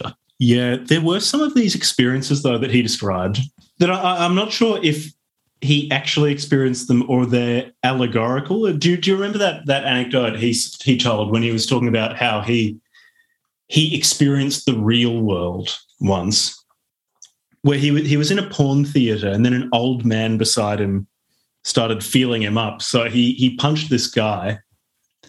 And then I think the bouncer tried to kick him out, but then the bouncer became a goblin and a vampire bat flew into the porn theatre. So he left, went outside, saw a black woman taking a shit in the middle of the road, and then looked in a car and the driver didn't have a head. So, I mean, I'm not sure whether to take that allegorically or whether he really did. he feels like he experienced that, and that is genuinely the real world. Okay, so there's a couple of things on the topic of whether or not that's sincere. Okay, so there's the American Psycho perspective on that, which is that, you know, that's a piece of literature, and he's sort of like describing something like at the end of American Psycho, where it sort of becomes clear that the protagonist is having a sort of like descent into insanity, or it could be allegorical, like, okay, this is like he's speaking like metaphorically, the person turned into a problem. Or, you know, another interpretation could be like, no, he's being sincere, and when he's writing this, like, this is why I said that maybe the guy's got some sort of schizoaffective disorder or psychiatric disorder. Or maybe he was on a psychedelic at the time and he just hasn't explicitly said that he takes psychedelics. But I don't think that he's being literary when I think it's unlikely that he's taking the American Psycho perspective. Personally, I don't. Yeah. I think it's probably more likely, for example, that maybe he's talking about having a trip. The thing is, though, if he were taking psychedelic drugs, you expect he'd, or at least I feel like he'd probably mention it, because he has no problem talking about, you know, how he gets really drunk and wanders around during the day staring at people. Or he takes some sort of amino acid and walks around having taken that and thinks it gets him high. Yeah, so the I'm blessed not entirely aminos. sure. But so my original point is just like, when it comes to the troll and not a troll question, like, yeah, I think he has enough of these like personal experiences where you get some glimpse into this guy's life is or has been at times really quite chaotic, and potentially like that this is his magnum opus is also like him trying to make sense of like the chaos of the world and potentially his own life. And that's why I think how in depth it is, and then how in depth the worldview is tied to those conversations about his personal experiences makes me lean on sincere more. By this point, definitely felt that he was more likely being sincere than a very high effort troll. So our next section then, so we're both leaning a little bit more towards sincere, is how we got here, his historical analysis. Yes. So I mean, there were a few ways that we got to this point. How about we start with the corruption of men?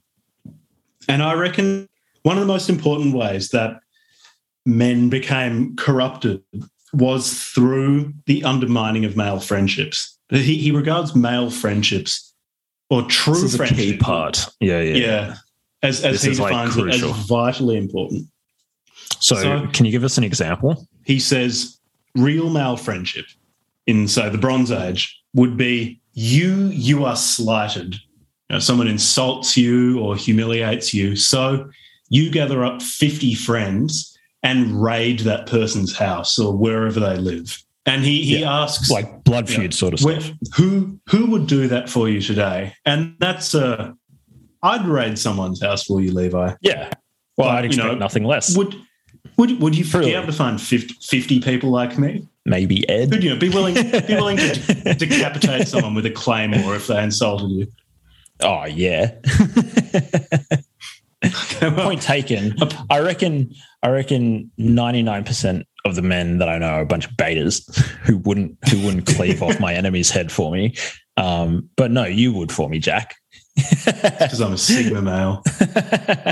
He uses like a number of examples, and the examples that he pulls on tend to be from ancient Greece. Essentially, these Greek heroes that tend to come in duos, male duos. Mm-hmm. Like Achilles and Patroclus he uses as an example. Yeah, right. Are they the blokes who raided Troy, was it?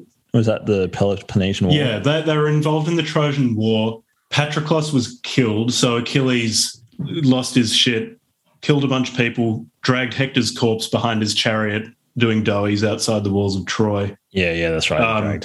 And it was eventually fucking himself killed. Skull dragged Hector. So like, the Bronze Age equivalent of ripping these donuts in a Honda Civic in the Westfield parking lot. out at knife point. Shadow. Yeah. No, but I think a key point is that these were not platonic, but they also weren't like sexualized. They weren't sexual friendships, and they were more like brothers, I suppose, like brothers in arms. Yeah.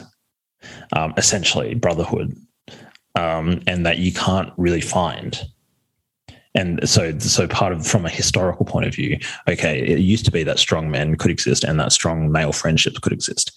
But how did we lose that? How did we get here to this point where men are isolated and feminized? True male friendships allow both men involved to really develop what is in the blood, in his words, develop that will that reincarnates those abilities. So there are a few ways. So male-only spaces have been undermined. So he talks about how fraternities are banned, how the scouts are forced to accept women now. But an important part is also, as you the sexualization of close male relationships. So yes, men now don't. They recoil from these sort of relationships because they think that those relationships are gay. If you get too close to a man, you're gay. As the sort of male who would otherwise become a great man, you love having sex with women and not other men. So that's not going to work.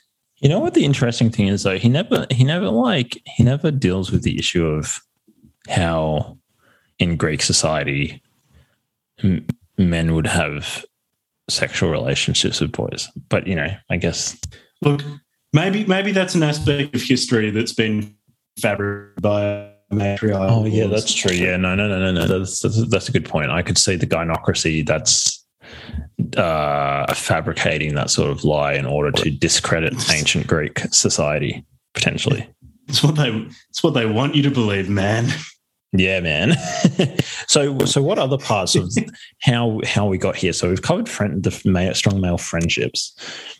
Another way that men are kept from realizing their true potential is that there's constant titillation and sort of empty vice given to us.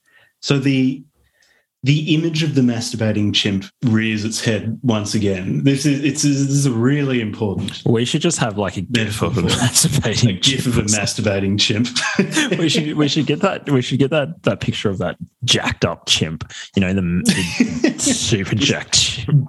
Just put that as the clip. Beating his pork sword like a maniac. Yeah. So that we're bombarded constantly by empty stimulation or empty vice like pornography, intensely sexualized media. Like if you've seen a rap video clip in the past 10 years, you know exactly what I mean. It's pretty much a porno.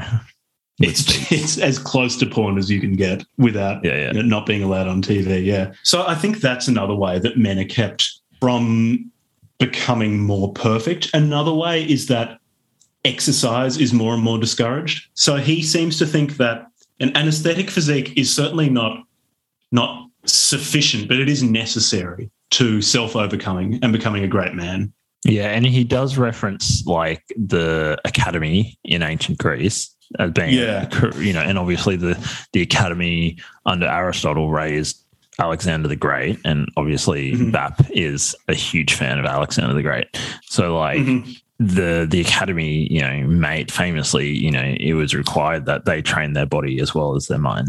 So this is clearly something that's incredibly, and then you also like just have to look at his old Twitter posts. Like he's just always posting pictures of like glistening men flexing their biceps. So yeah, well, especially Pietro Baselli is he just this guy he simped over. It's the engineer, the Italian engineer, right? Just the Italian engineer. I mean, look, he's also a bodybuilder. The guy's jacked as anything. I mean, it's good. I mean, good on him. Like being an engineer and jacked is pretty great.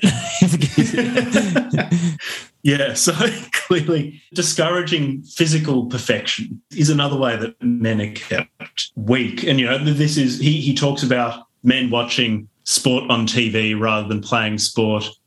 Talks about men drinking, I think it was like vegetable oil smoothies. And have you seen those conversations about soy? The phytoestrogens in soil. The phytoestrogens, making you into a feminizing, beta new male cuck. giving you moobs. Moobs, yeah. Moobs, I mean, getting you it's kind of derivative. It's not that original. It's very red pill, I reckon. Yeah, that part. Yeah, that was very r/red pill. That aspect is less fun than the kobolds living under a mountain are the remnants of a long forgotten civilization. I enjoyed that much more. We did touch on it a little bit, but I suppose we can look at it from a more historical perspective. Is like with regards to women, acquiring more political power. Like he obviously does not have a good view of I think the feminist movement and the way that women, I suppose through the suffragette movement, basically acquired political power. And I don't know if he fully explains it. Maybe it's just because it's been a little while since I read the book, but it seems to be some sort of interplay with democracy. Mm-hmm. Definitely. And how that maybe it's the shadow masters, the master of slaves, who have used the mechanisms of democracy to basically enable women in order to be able to seize more political power historically. Am I reading into it correctly? I don't think that's unfair. If it is unfair and you're listening, Bronze Age pervert, just let us know. Please let us know in the comments below. Could you imagine if we got to talk to this guy? Fuck yeah. Dude, I would legitimately actually be keen to talk to him. Yeah, definitely. Yeah. Anyway, it's fascinating. I suppose one thing that we haven't talked in that maybe it relates to how we got here, maybe, is regards to the different races. Yeah, let's get into let's talk about race. About women. Let's talk about race. We're talking about the gays and the lesbians and the women. We haven't talked about the race. What peoples does he like, Jack? And maybe we don't have to say why he likes them yet, but who does he like? Well, I was disappointed because it's a bit boring that he says he likes white people the most. Because, that's old hat. I've heard that before. Come on, man. I want to hear supremacists from other races. Yeah. White people have the greatest need for space. But which means what? No, Jack. Okay, I got to stick up for Bronze Age because he yes, he does, put white people, Anglo-European, I assume. Well, not assume, he does specifically talk about Anglos. At the apex, at the zenith of the racial ziggurat, and but he does have a place in his heart for some other races, and some other cultural groups. That's true. He's not an out and out, just straight up black and white, so to speak, racial supremacist. He doesn't mind the Japanese. I think he quite likes the Japanese, actually. So, yeah, okay. So he likes the Japanese. He clearly likes white people, Western Europeans. He prefers Africans to Chinese people. Yes. Now they have a greater need for space. China. Whoa, we're getting into explanations here. Really good. It's just construct the hierarchy first, mate. Okay, so obviously, according to true science, let's find a hierarchy of biology. We need to take an ontological approach to this to the issue of race. So clearly, whites are at the top. And I must say, it's a real privilege to be able to share electrons with you right now, Jack. as the one of the two of us with the greatest need for space. So then people we must make a distinction between different types of Asian people. So we can say at least 5 Asian people that I can think of at the top of my head that he refers to directly in the book, but he doesn't lump all Asian people in together, right? So he explicitly mentions Filipinos. He explicitly mentions Indians or South Asians. He explicitly mentions Japanese people. He explicitly mentions Chinese, in particular the Han Chinese, and he explicitly mentions the Mongolians. Yeah, that's he true. doesn't That's he true. doesn't regard them all the same. In fact, there's clearly a hierarchy within the sort of Asian group of peoples. Indians and Filipinos are ugly. He makes Yes. that much clear. He so easily, Jack. You know this is going to be cut up. Like this is going to be clipped down one day, and this is going to be plastered all over like Vice. Jack. No, sorry, I won't say your name. Edit that out. Jack says Asians and Filipinos are ugly. Yeah. So he attributes the fact that the Filipinos and Indian people are ugly to that they marry for financial reasons. So they're not producing young on the basis of, you take a superior woman and a superior man and they produce superior offspring.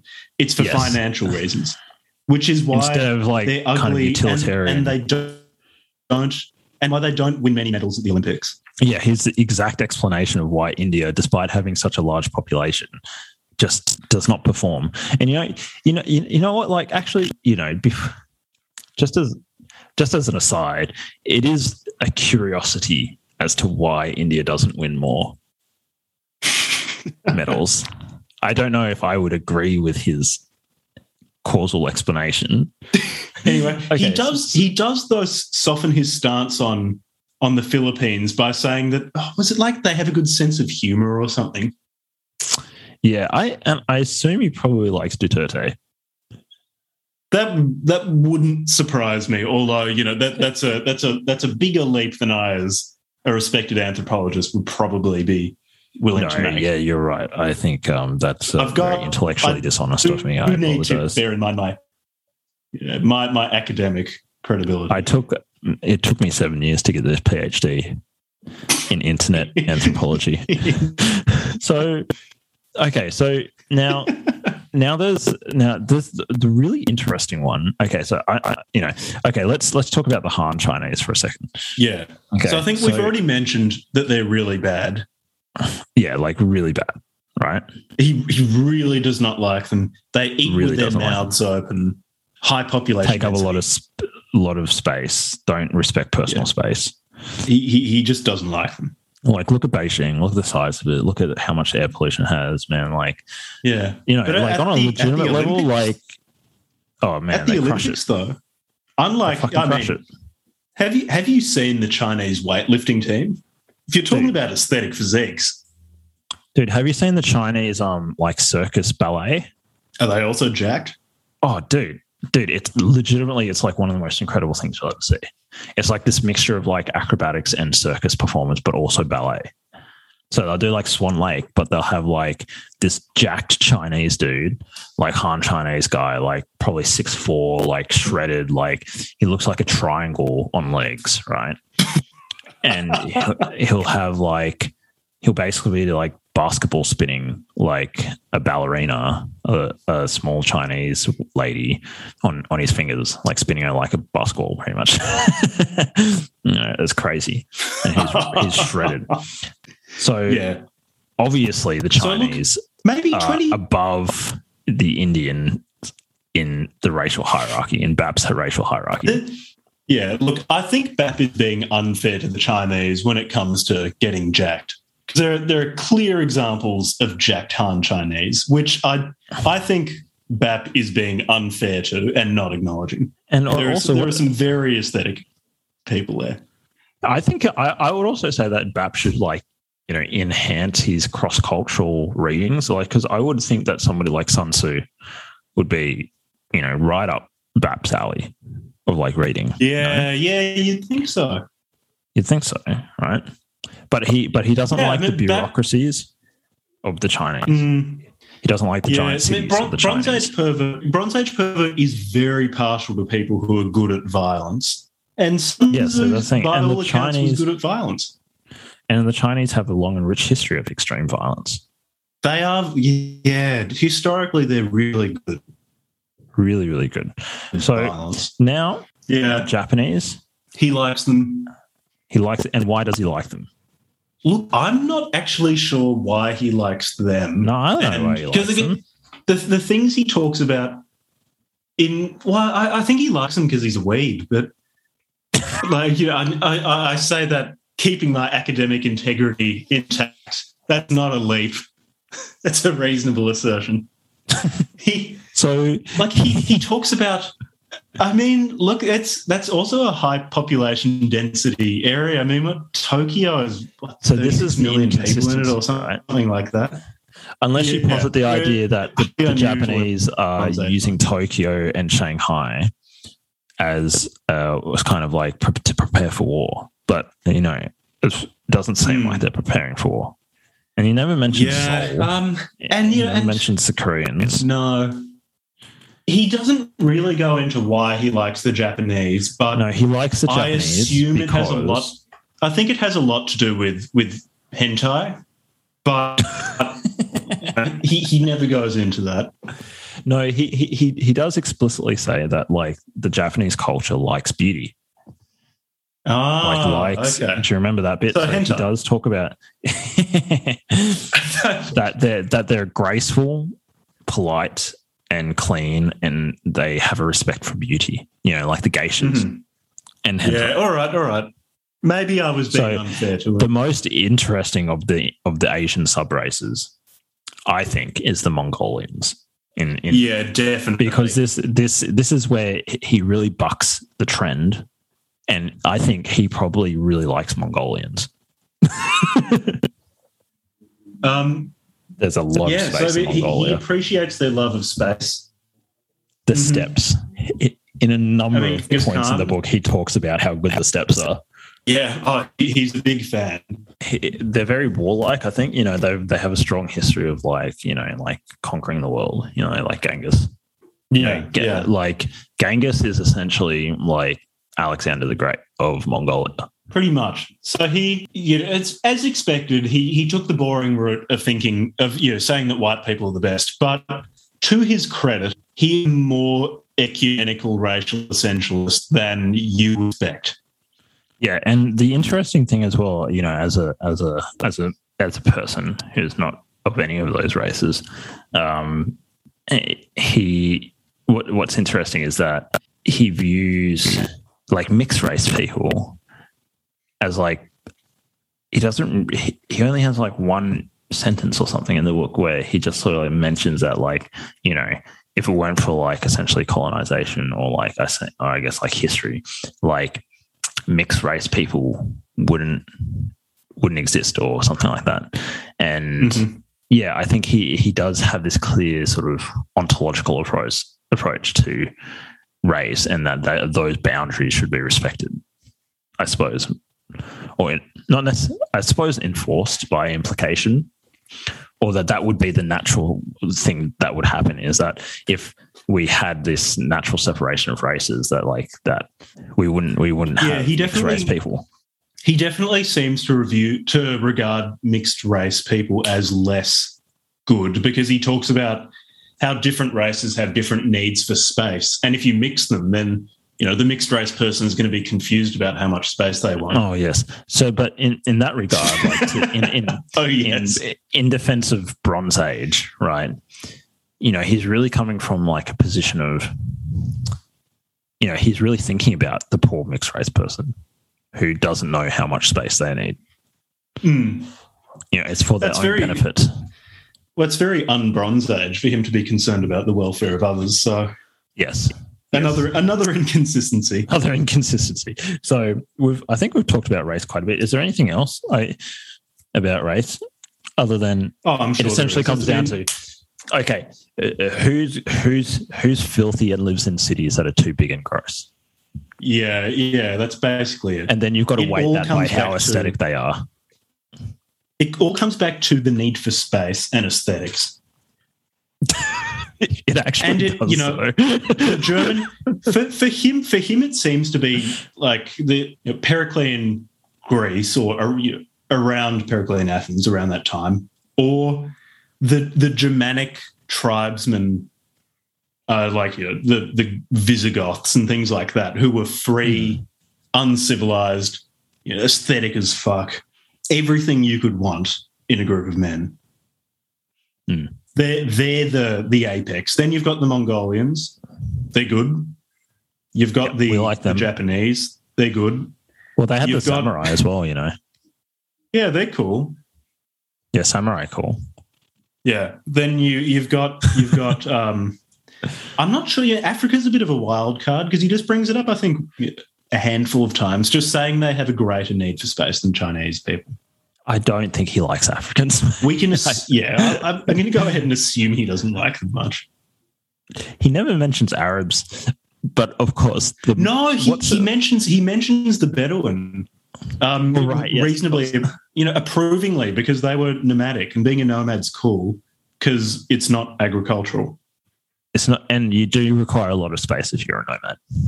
Yeah, so before they settled down, I think he regards at least the Bedouin before they became cut and got into living in one place. Yeah, before that they were good. Fucking, I completely can't believe I forgot about his view of Arabs.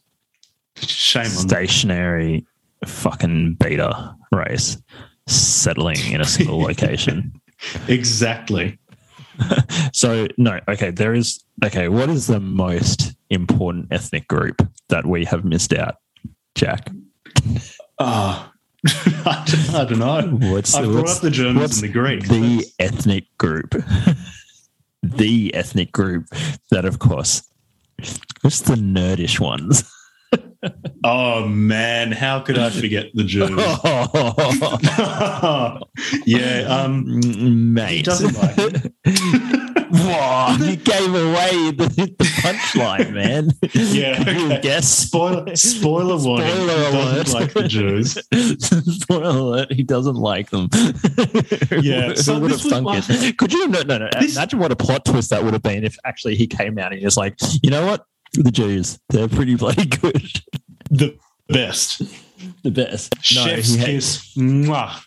He just had to toe the typical white supremacist line and throw the Jews under the bus. How uninventive. This is a boring bit. Bit because, like, with the Mongolians, that was a plot twist. This is just, just saying, to his credit, he says the Jews used to be cool when they were more warlike, but I think he would have liked them, when it was like good old days, the Canaanites, hitting heads with the Israelites and, conquering people and all that sort of stuff. Yeah. Tribal Which does make me wonder what he'd think of, say, Israel at the moment, where they're certainly not above shooting a rocket at someone. But, that's an interesting point because surely I'd be interested to know what he likes Benji, right? No, he wouldn't like. Yeah, Bibi, you'd think is his kind of guy, but he's a fucking alpha. You want to talk about a guy who will fuck you up, man? Like Benji will come to your house and rip your head off, mate. Shoot a torpedo through your window, like. Yeah, Benjamin Netanyahu is. Yeah, he's really good at violence. He's really good at violence. He knows how to be violent. So he knows how to be very violent. He knows. So that's a big question mark. What he'd think of Israel now. It's funny that he just talks a lot of shit about Jewish people, but he doesn't actually talk about Israel. It's interesting. Yeah, well, especially the main problem with the Jews is, well, he doesn't really talk about space. Make me unemployable. Is for him the main problem is that they've led to the nerd, an archetypal character in our society. Look how many Nobel Prizes they've won, Jack. Really? You fucking kidding me? Yeah, exactly. But his idea of the nerd, which is I think the main way that Jews have tripped up, say, good, proud German barbarians, is through the nerd. So Jews love they like numerical knowledge and they like language and hate art, say representations of beauty. And through that they've created the nerd, who is someone of middling intelligence, often, a midwit. And often thinks they're smarter than they are. Definitely like you and I, obviously. Reminiscent of his criticism of Darwin, they like to collect petty facts and then regurgitate them. And this is true. I mean, that was kind of our undergraduate. They know a lot. Yeah, that. Well, I mean, it's kind of our definitely was me in undergrad, and probably is me now. And these nerds tend to be beta males. Like they're the ones who are constantly trying to impress women and debase themselves for women. They tend to become new males. Yeah, I'm assuming they develop a passion for soy products. Yeah, so all of the worst things in men. What was surprising can be traced or largely traced to nerds, which are the creation of Jewish. So the interesting thing is he doesn't go full on like full blown Jewish conspiracy, you know. It's more of a kind of to his credit, he doesn't. It's more like a miasmic sort of. Just they kind of have influenced the culture such that we have nerdishness, not explicit. Oh, the Jews run the world. Sort of you're right. Yeah. So I suppose it's kind of like a soft anti-Semitism. Yeah, you're right. There were a few plot twists. It wasn't your straight ahead like George Soros created coronavirus himself and unleashed on the world. It's a bit more. It's a bit different. So clearly, it's mostly they're responsible for the nerd. Bronze Age has a very nuanced view of race. There's more to it than I would have guessed at the start. Yeah. Another interesting point is that he does like it, and this intersects with his views on like nationalism, and like how he's not necessarily saying that like okay, and like Anglo white should go out there and rule the world, like he's not advocating like the final solution, like or whatever. Because, like, for example, he's sympathetic towards the native Fijians against in their coup against the Hindus, the Indian Fijians, the Indian Fijians, because like how many years ago, like 10, 15 years ago, with the coup, he seems to be sympathetic towards their fight to get, quote unquote, get back their country or whatever. And he clearly doesn't like Indians. So, and if you've ever seen a Fijian dude, like they're pretty fucking shredded, like native Fijian dudes, like they're pretty. I feel like there's a common theme to a lot of this. Like clearly, like you've seen the Sevens. Have you ever seen Sevens rugby? No. Oh, dude, watch Sevens rugby, man. These Fijian dudes, they shred. They shred everybody to pieces. No, I'm going to look like right crazy. Now. They're so crazy. And they're like Fijian rugby players. Say it's Fijian rugby players sevens. Like the number seven. Yeah.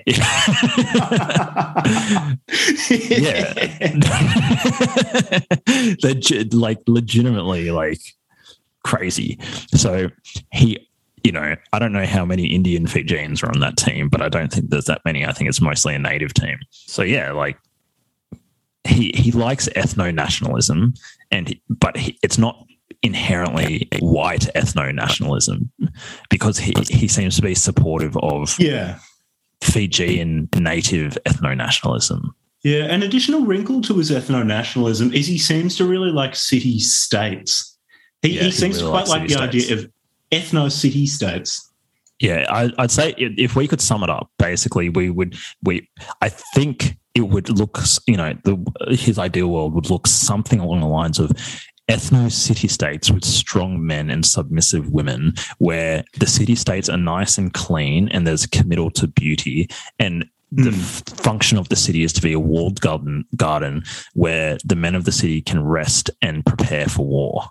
Between wars. Yeah, and it's ruled by a military, but not a military dictatorship. His view of how it should be ruled. A military class. You have bands of male friends who will fight for each other, who in times of need will all come together and will occasionally castrate men in the neighbouring city. Yeah, exactly. They'll occasionally and there's no nerds. No nerds. Or if there are nerds, then they're in there, right? Eunuchs. Eunuchs, yeah. I think he, in a weird way, I think he would actually agree with what we just said. Maybe not in so many words, but I don't feel as though we misrepresented him just then. Oh, look, I'm not trying to misrepresent this guy. I'm trying to give my best faith interpretation. I think that is the world according to Bronze Age Pervert. No? I think I've been quite faithful to the text. Okay, well, I think we've covered everything except for the future. He's optimistic about the future.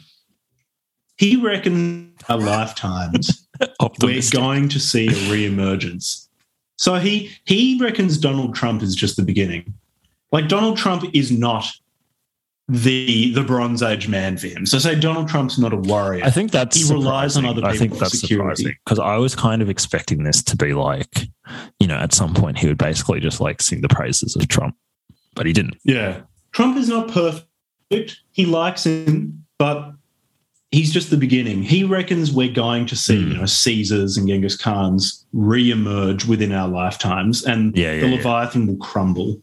And potentially coming from the insides of the military, strong men from the military taking over, kind of like a Fiji situation potentially, but all over the world. He reckons these people are going to band together, leave our yeast societies, go to the tropics and form their own governments and go back to piracy because he really likes pirates. Yeah, so he calls the coming roughly, if I remember correctly, the coming age of piracy, or the new golden age of piracy, specifically from the tropics. Yeah, look, I guess you can glisten in sweat in the tropics. It's a good place to be. You don't need baby oil. Yeah, no. Yeah, you can walk around shirt off all the time, year round. Look, it's there's really lots of islands to dominate. So long as you have enough chalk to grip a barbell, you don't have sweaty palms to drop that 300 kilo deadlift, it's a good spot. Yeah, I can see where he's coming from with that. And then that brings us probably to the last part, the last main part that we should discuss, which is his view on what people can do now to start bringing about this. And this was one of my favourite sections, not because this was practical guides for people who want to bring about the new age. Yeah. So if you want to sign up. It didn't say anything. Yeah, nothing that I didn't already know, except it was much more coherent. Like this part was very readable. Yeah, the book became I'll give him coherent towards the end. It was part 2. Yeah, it was just complete insanity. Oh, Parable of Iron Prison. Oh, God. Anyways, we keep on going with... Yeah, basically he talks about how if you want to get into politics and you believe in the coming Bronze Age or atavism of the Bronze Age, then you need to hide in his words, hide your power level. You've got to, at least exteriorly, adopt more mainstream views until the time comes when you can reveal your power level. Then you can also fight with the power of memes and with video. So he regards video he's kind as the way to communicate with the masses. And I don't disagree. I think video probably is the dominant. He does have an interesting idea. It's almost like he's proposing some sort of like distributed, like decentralized sort of propaganda machine. Where nobody's directly. He's kind of like, he's almost like, like that quote from the Dark Knight. It was like, some men just want to see the world burn. Except he doesn't want to see the world burn necessarily in the same way. But he's just kind of like sowing ideas. He's just putting it out there, like, hey, memes are good. Yeah, it's decentralized. And he uses the example of the 2016 Trump campaign where people, Trump supporters came greatest together campaign. And used memes to, And look, to be fair, some of those memes were really good. I mean, election. The Clinton campaign got blown away when it came to the meme battleground. They just didn't have what it. Yeah, they got cut, man. They got completely cut. Dude, seriously? So, dude, you got to give Trump some credit, dude. The 2016 election was fucking hectic. He crushed it. It was entertaining as anything.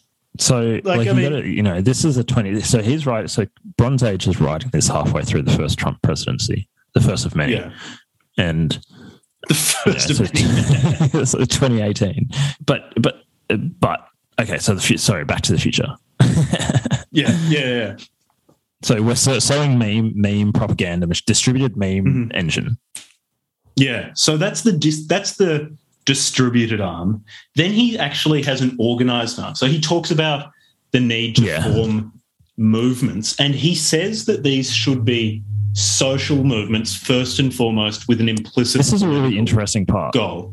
I enjoyed this part. So they have to be social movements with an implicit political goal. They can't be political, like explicitly political movements. But it's almost wholesome what he proposes. What he proposes, I like the sound of a lot of what he proposes. Like if they weren't ethno-nationalists at the same time, like maybe. apart from the ethno-nationalism and misogyny, it's not bad. So what he does he proposes? say? So, what are the things missing in our society? So male friendship, aesthetics, physical fitness, and a sense of belonging, and a sense of the sublimity of nature. Yeah, so he proposes. He basically proposes the Boy Scouts. Like essentially. Yes, he proposes the Boy Scouts. He proposes ethno-nationalist Boy Scouts. Which, let's be honest, it's kind of getting back to the Boy Scouts roots, really. Yeah, I mean, the ethno-nationalist part might be a bit redundant, depending on how far back you go with the Boy Scouts. So he says, okay, so you're getting boys together, and you teach them that it's okay to have close male friendships and that it's not gay. You get them out in nature, so they're moving There's around. lots of undominated space. Yeah, undominated space. You're not going to get aesthetic. You're not going to get shredded by walking around in nature, but it builds a foundation. Yeah, masturbating. Strict no masturbation policy. You inculcate the correct values when you're out in the wilderness with them. Of racial no women is really important, because we must have hard gender segregation. So women provoke in men, sexually competitive desires, and women seek these out to make men compete for them. Like they're succubi. and you don't want that clearly in your ethno-nationalist Boy Scouts. Clearly, I mean that's self-evident, right? So do we even really need to say women at this point, given the man's worldview? I just want to make sure there's no confusion that you can't have women. There is absolutely no in the Bronze Age Boy Scouts. In our ethno-nationalist Bronze Age Boy Scouts. You have these movements. He says it's really important not to have any violence and to publicly disavow it, and says that you will get agent provocateurs in there. One of the parts where he's inconsistent, because it's like we're going into the age of piracy, right? Where we get to have Blackbeards and Cortezes and fucking, Periclitus and shit again. But in order to get there, we've got to go non-violent route, right? We've just got to organise, get together, go on camping trips and shit. He's just being pragmatic. Yeah, we live in a cucked world at the moment. We live in the trash world. And the way that you bring about the Sigma male paradise is you've got to be non-violent for a bit. Ruled by Pietro. You've got to suck it up. Sorry? You could. This is an issue of delayed gratification. You've got to delay your bloodlust exactly until we can establish military autocracy, autocratic military nation states, and but in between here and there, got to sell some fucking brownies. Got to go out. And no doubt. Trips. Look, it's the masturbating chimp. You've got to put off gratification. You can't just masturbate in your cage whenever. That's why you must have chalk on your hands at all time in case, one, you need to deadlift something, and two, to prevent you from succumbing to the temptation to masturbate. Just have chalk on your hands. I couldn't put it better myself. So it makes you wider. Yeah, that too. What else? Oh, you've got a tan, actually. He says that you've he just says kind of out of nowhere that you have to tan for 30 minutes a day because we're meant to worship the sun. No, because he cares about, there's the sun, but also the sun is alpha as fuck. Secondly, it's a giant nuclear fusion reaction. Like, that is pretty alpha. Just a big if I were explosion in space. It's a billion-year-old explosion. How the fuck are you getting any more alpha than that?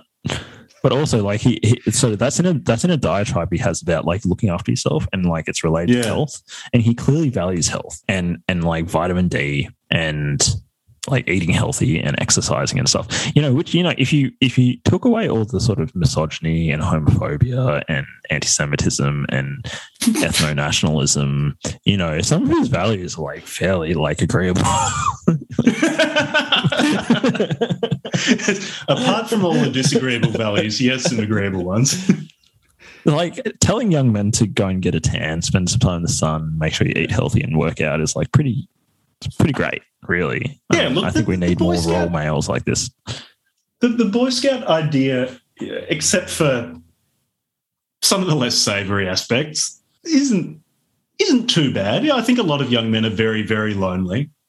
Something like that to get them moving, to get them friends, isn't bad. It's just, but it's purely a means towards the age of piracy,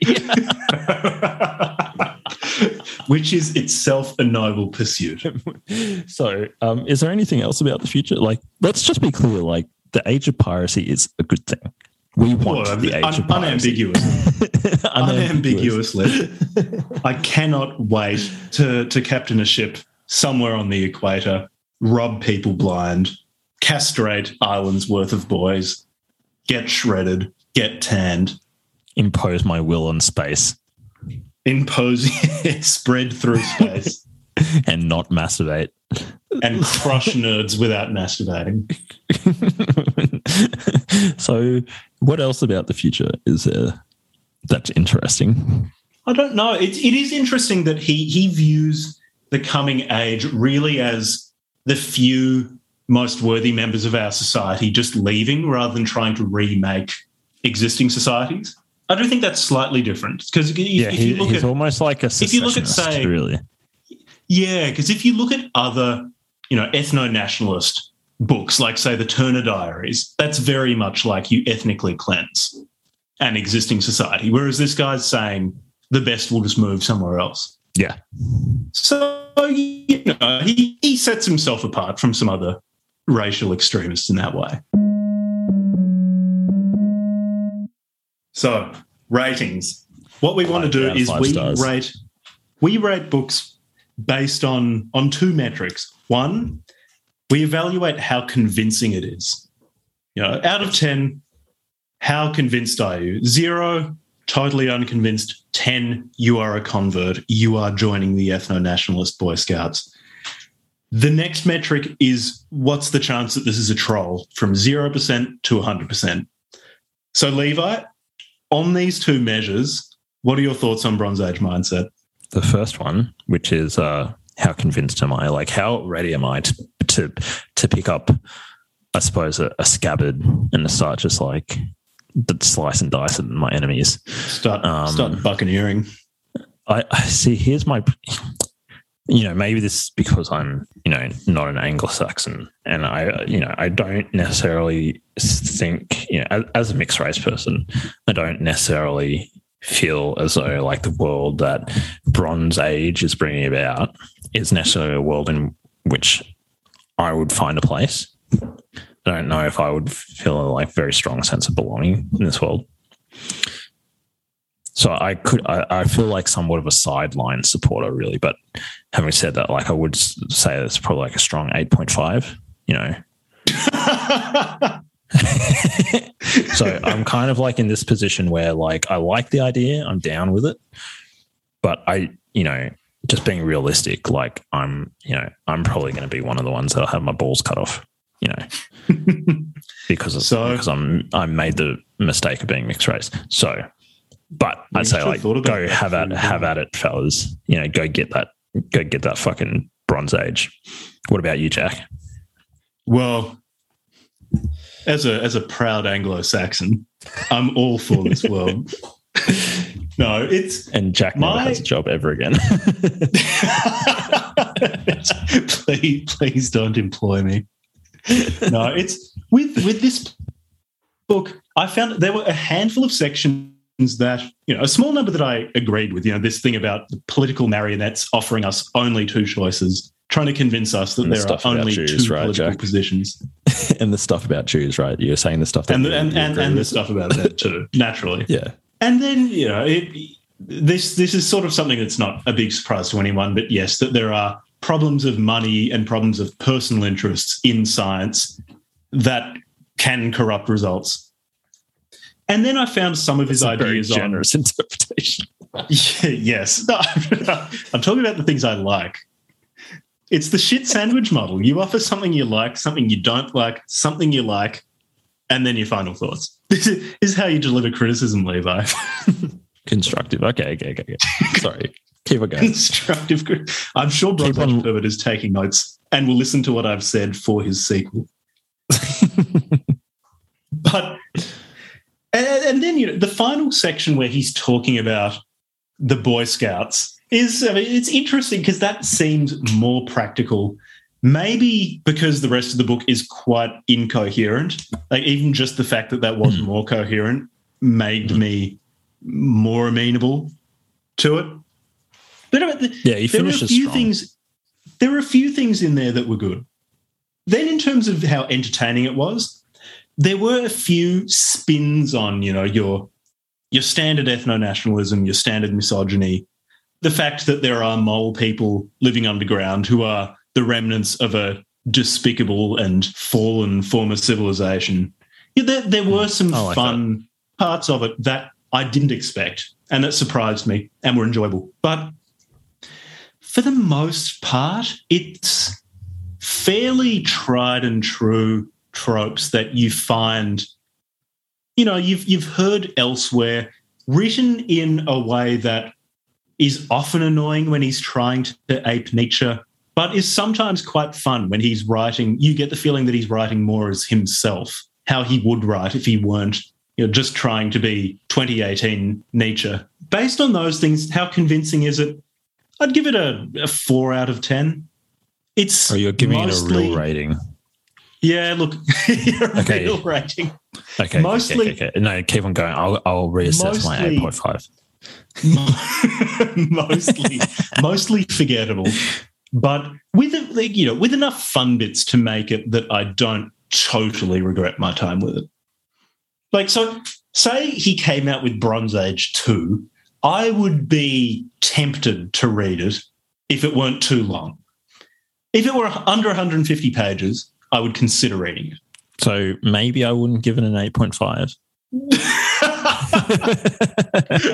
If I'm being totally serious. If you were being less ironic about looking forward to the coming ethno-state that you probably wouldn't be a part of, what would you rate it? Ethno-city-states. I like his values of like health and getting shredded. Largely agree with him about the mole people. Yeah, look, I think there's merit to it. I think our souls sing in sync when it comes to the anti-establishment sort of vibes. I do agree that with him, at least on that level. Probably don't agree with him on the race stuff. Definitely agree with him on the power of memes. Not vibing the race stuff so much. So probably got to give him like a 3.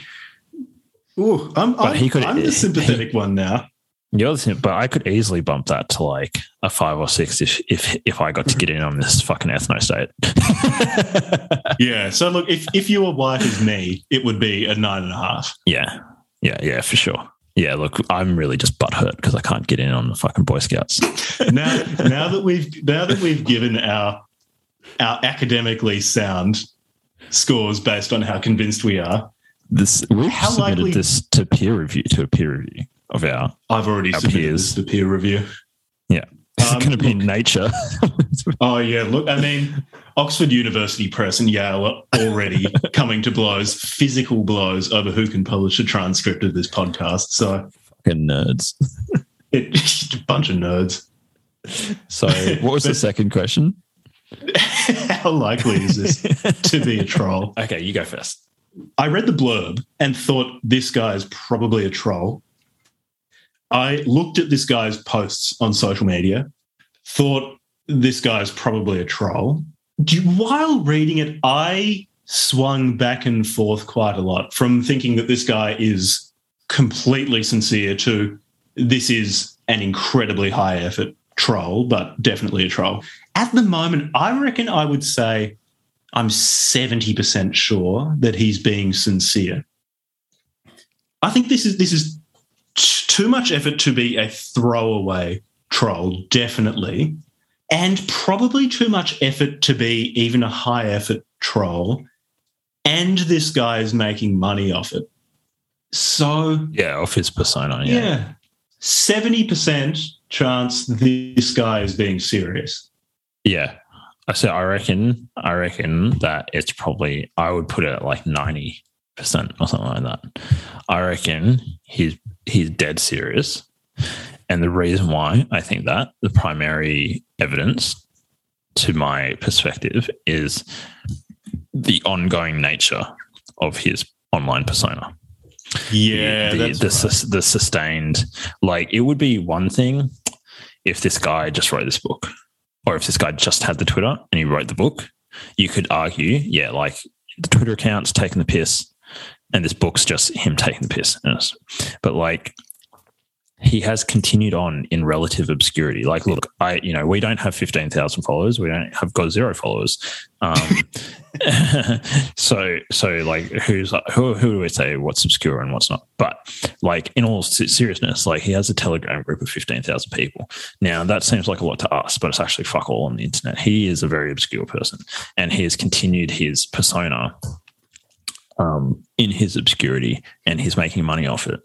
And I think in particular, when you listen to him, I think he sounds really sincere on his podcast. But I just can't figure out which parts within his persona are just weird, zany, like the title of his podcast. And how you separate that from, and this is why I think that Bronze Age mindset really was actually like just a wonderful piece of source material for our first episode. Because even then, I can't give it 100%, because there are just these moments of just like utter ridiculousness in the book, and parts of his online persona. They're just like, come on, man, there's no way you're real.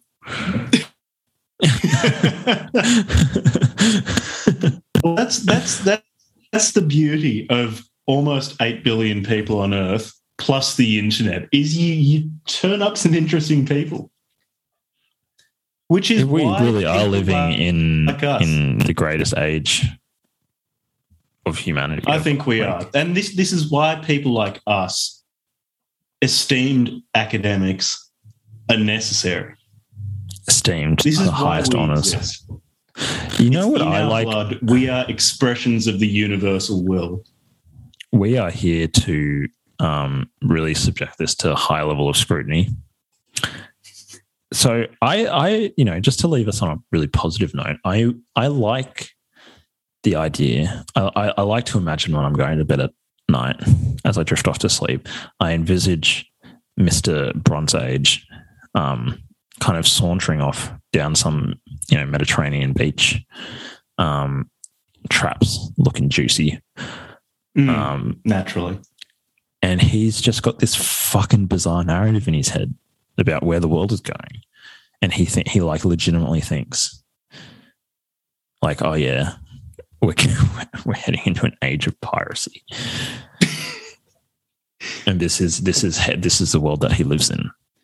Maybe we're just a bunch of cucks and don't see where the world's going.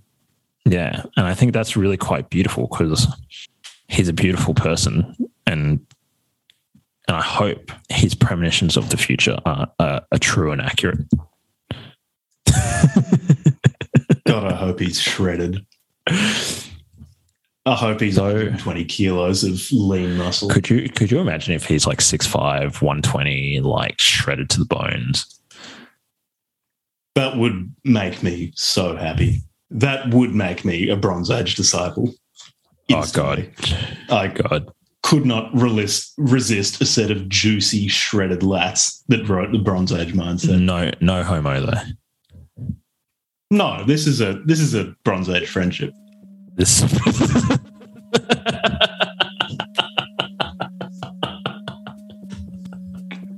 On that note, thank you for listening to the first episode of Pose Law Podcast. I'm Jack with my esteemed colleague Levi. Thank you very much. Thank you. Good night.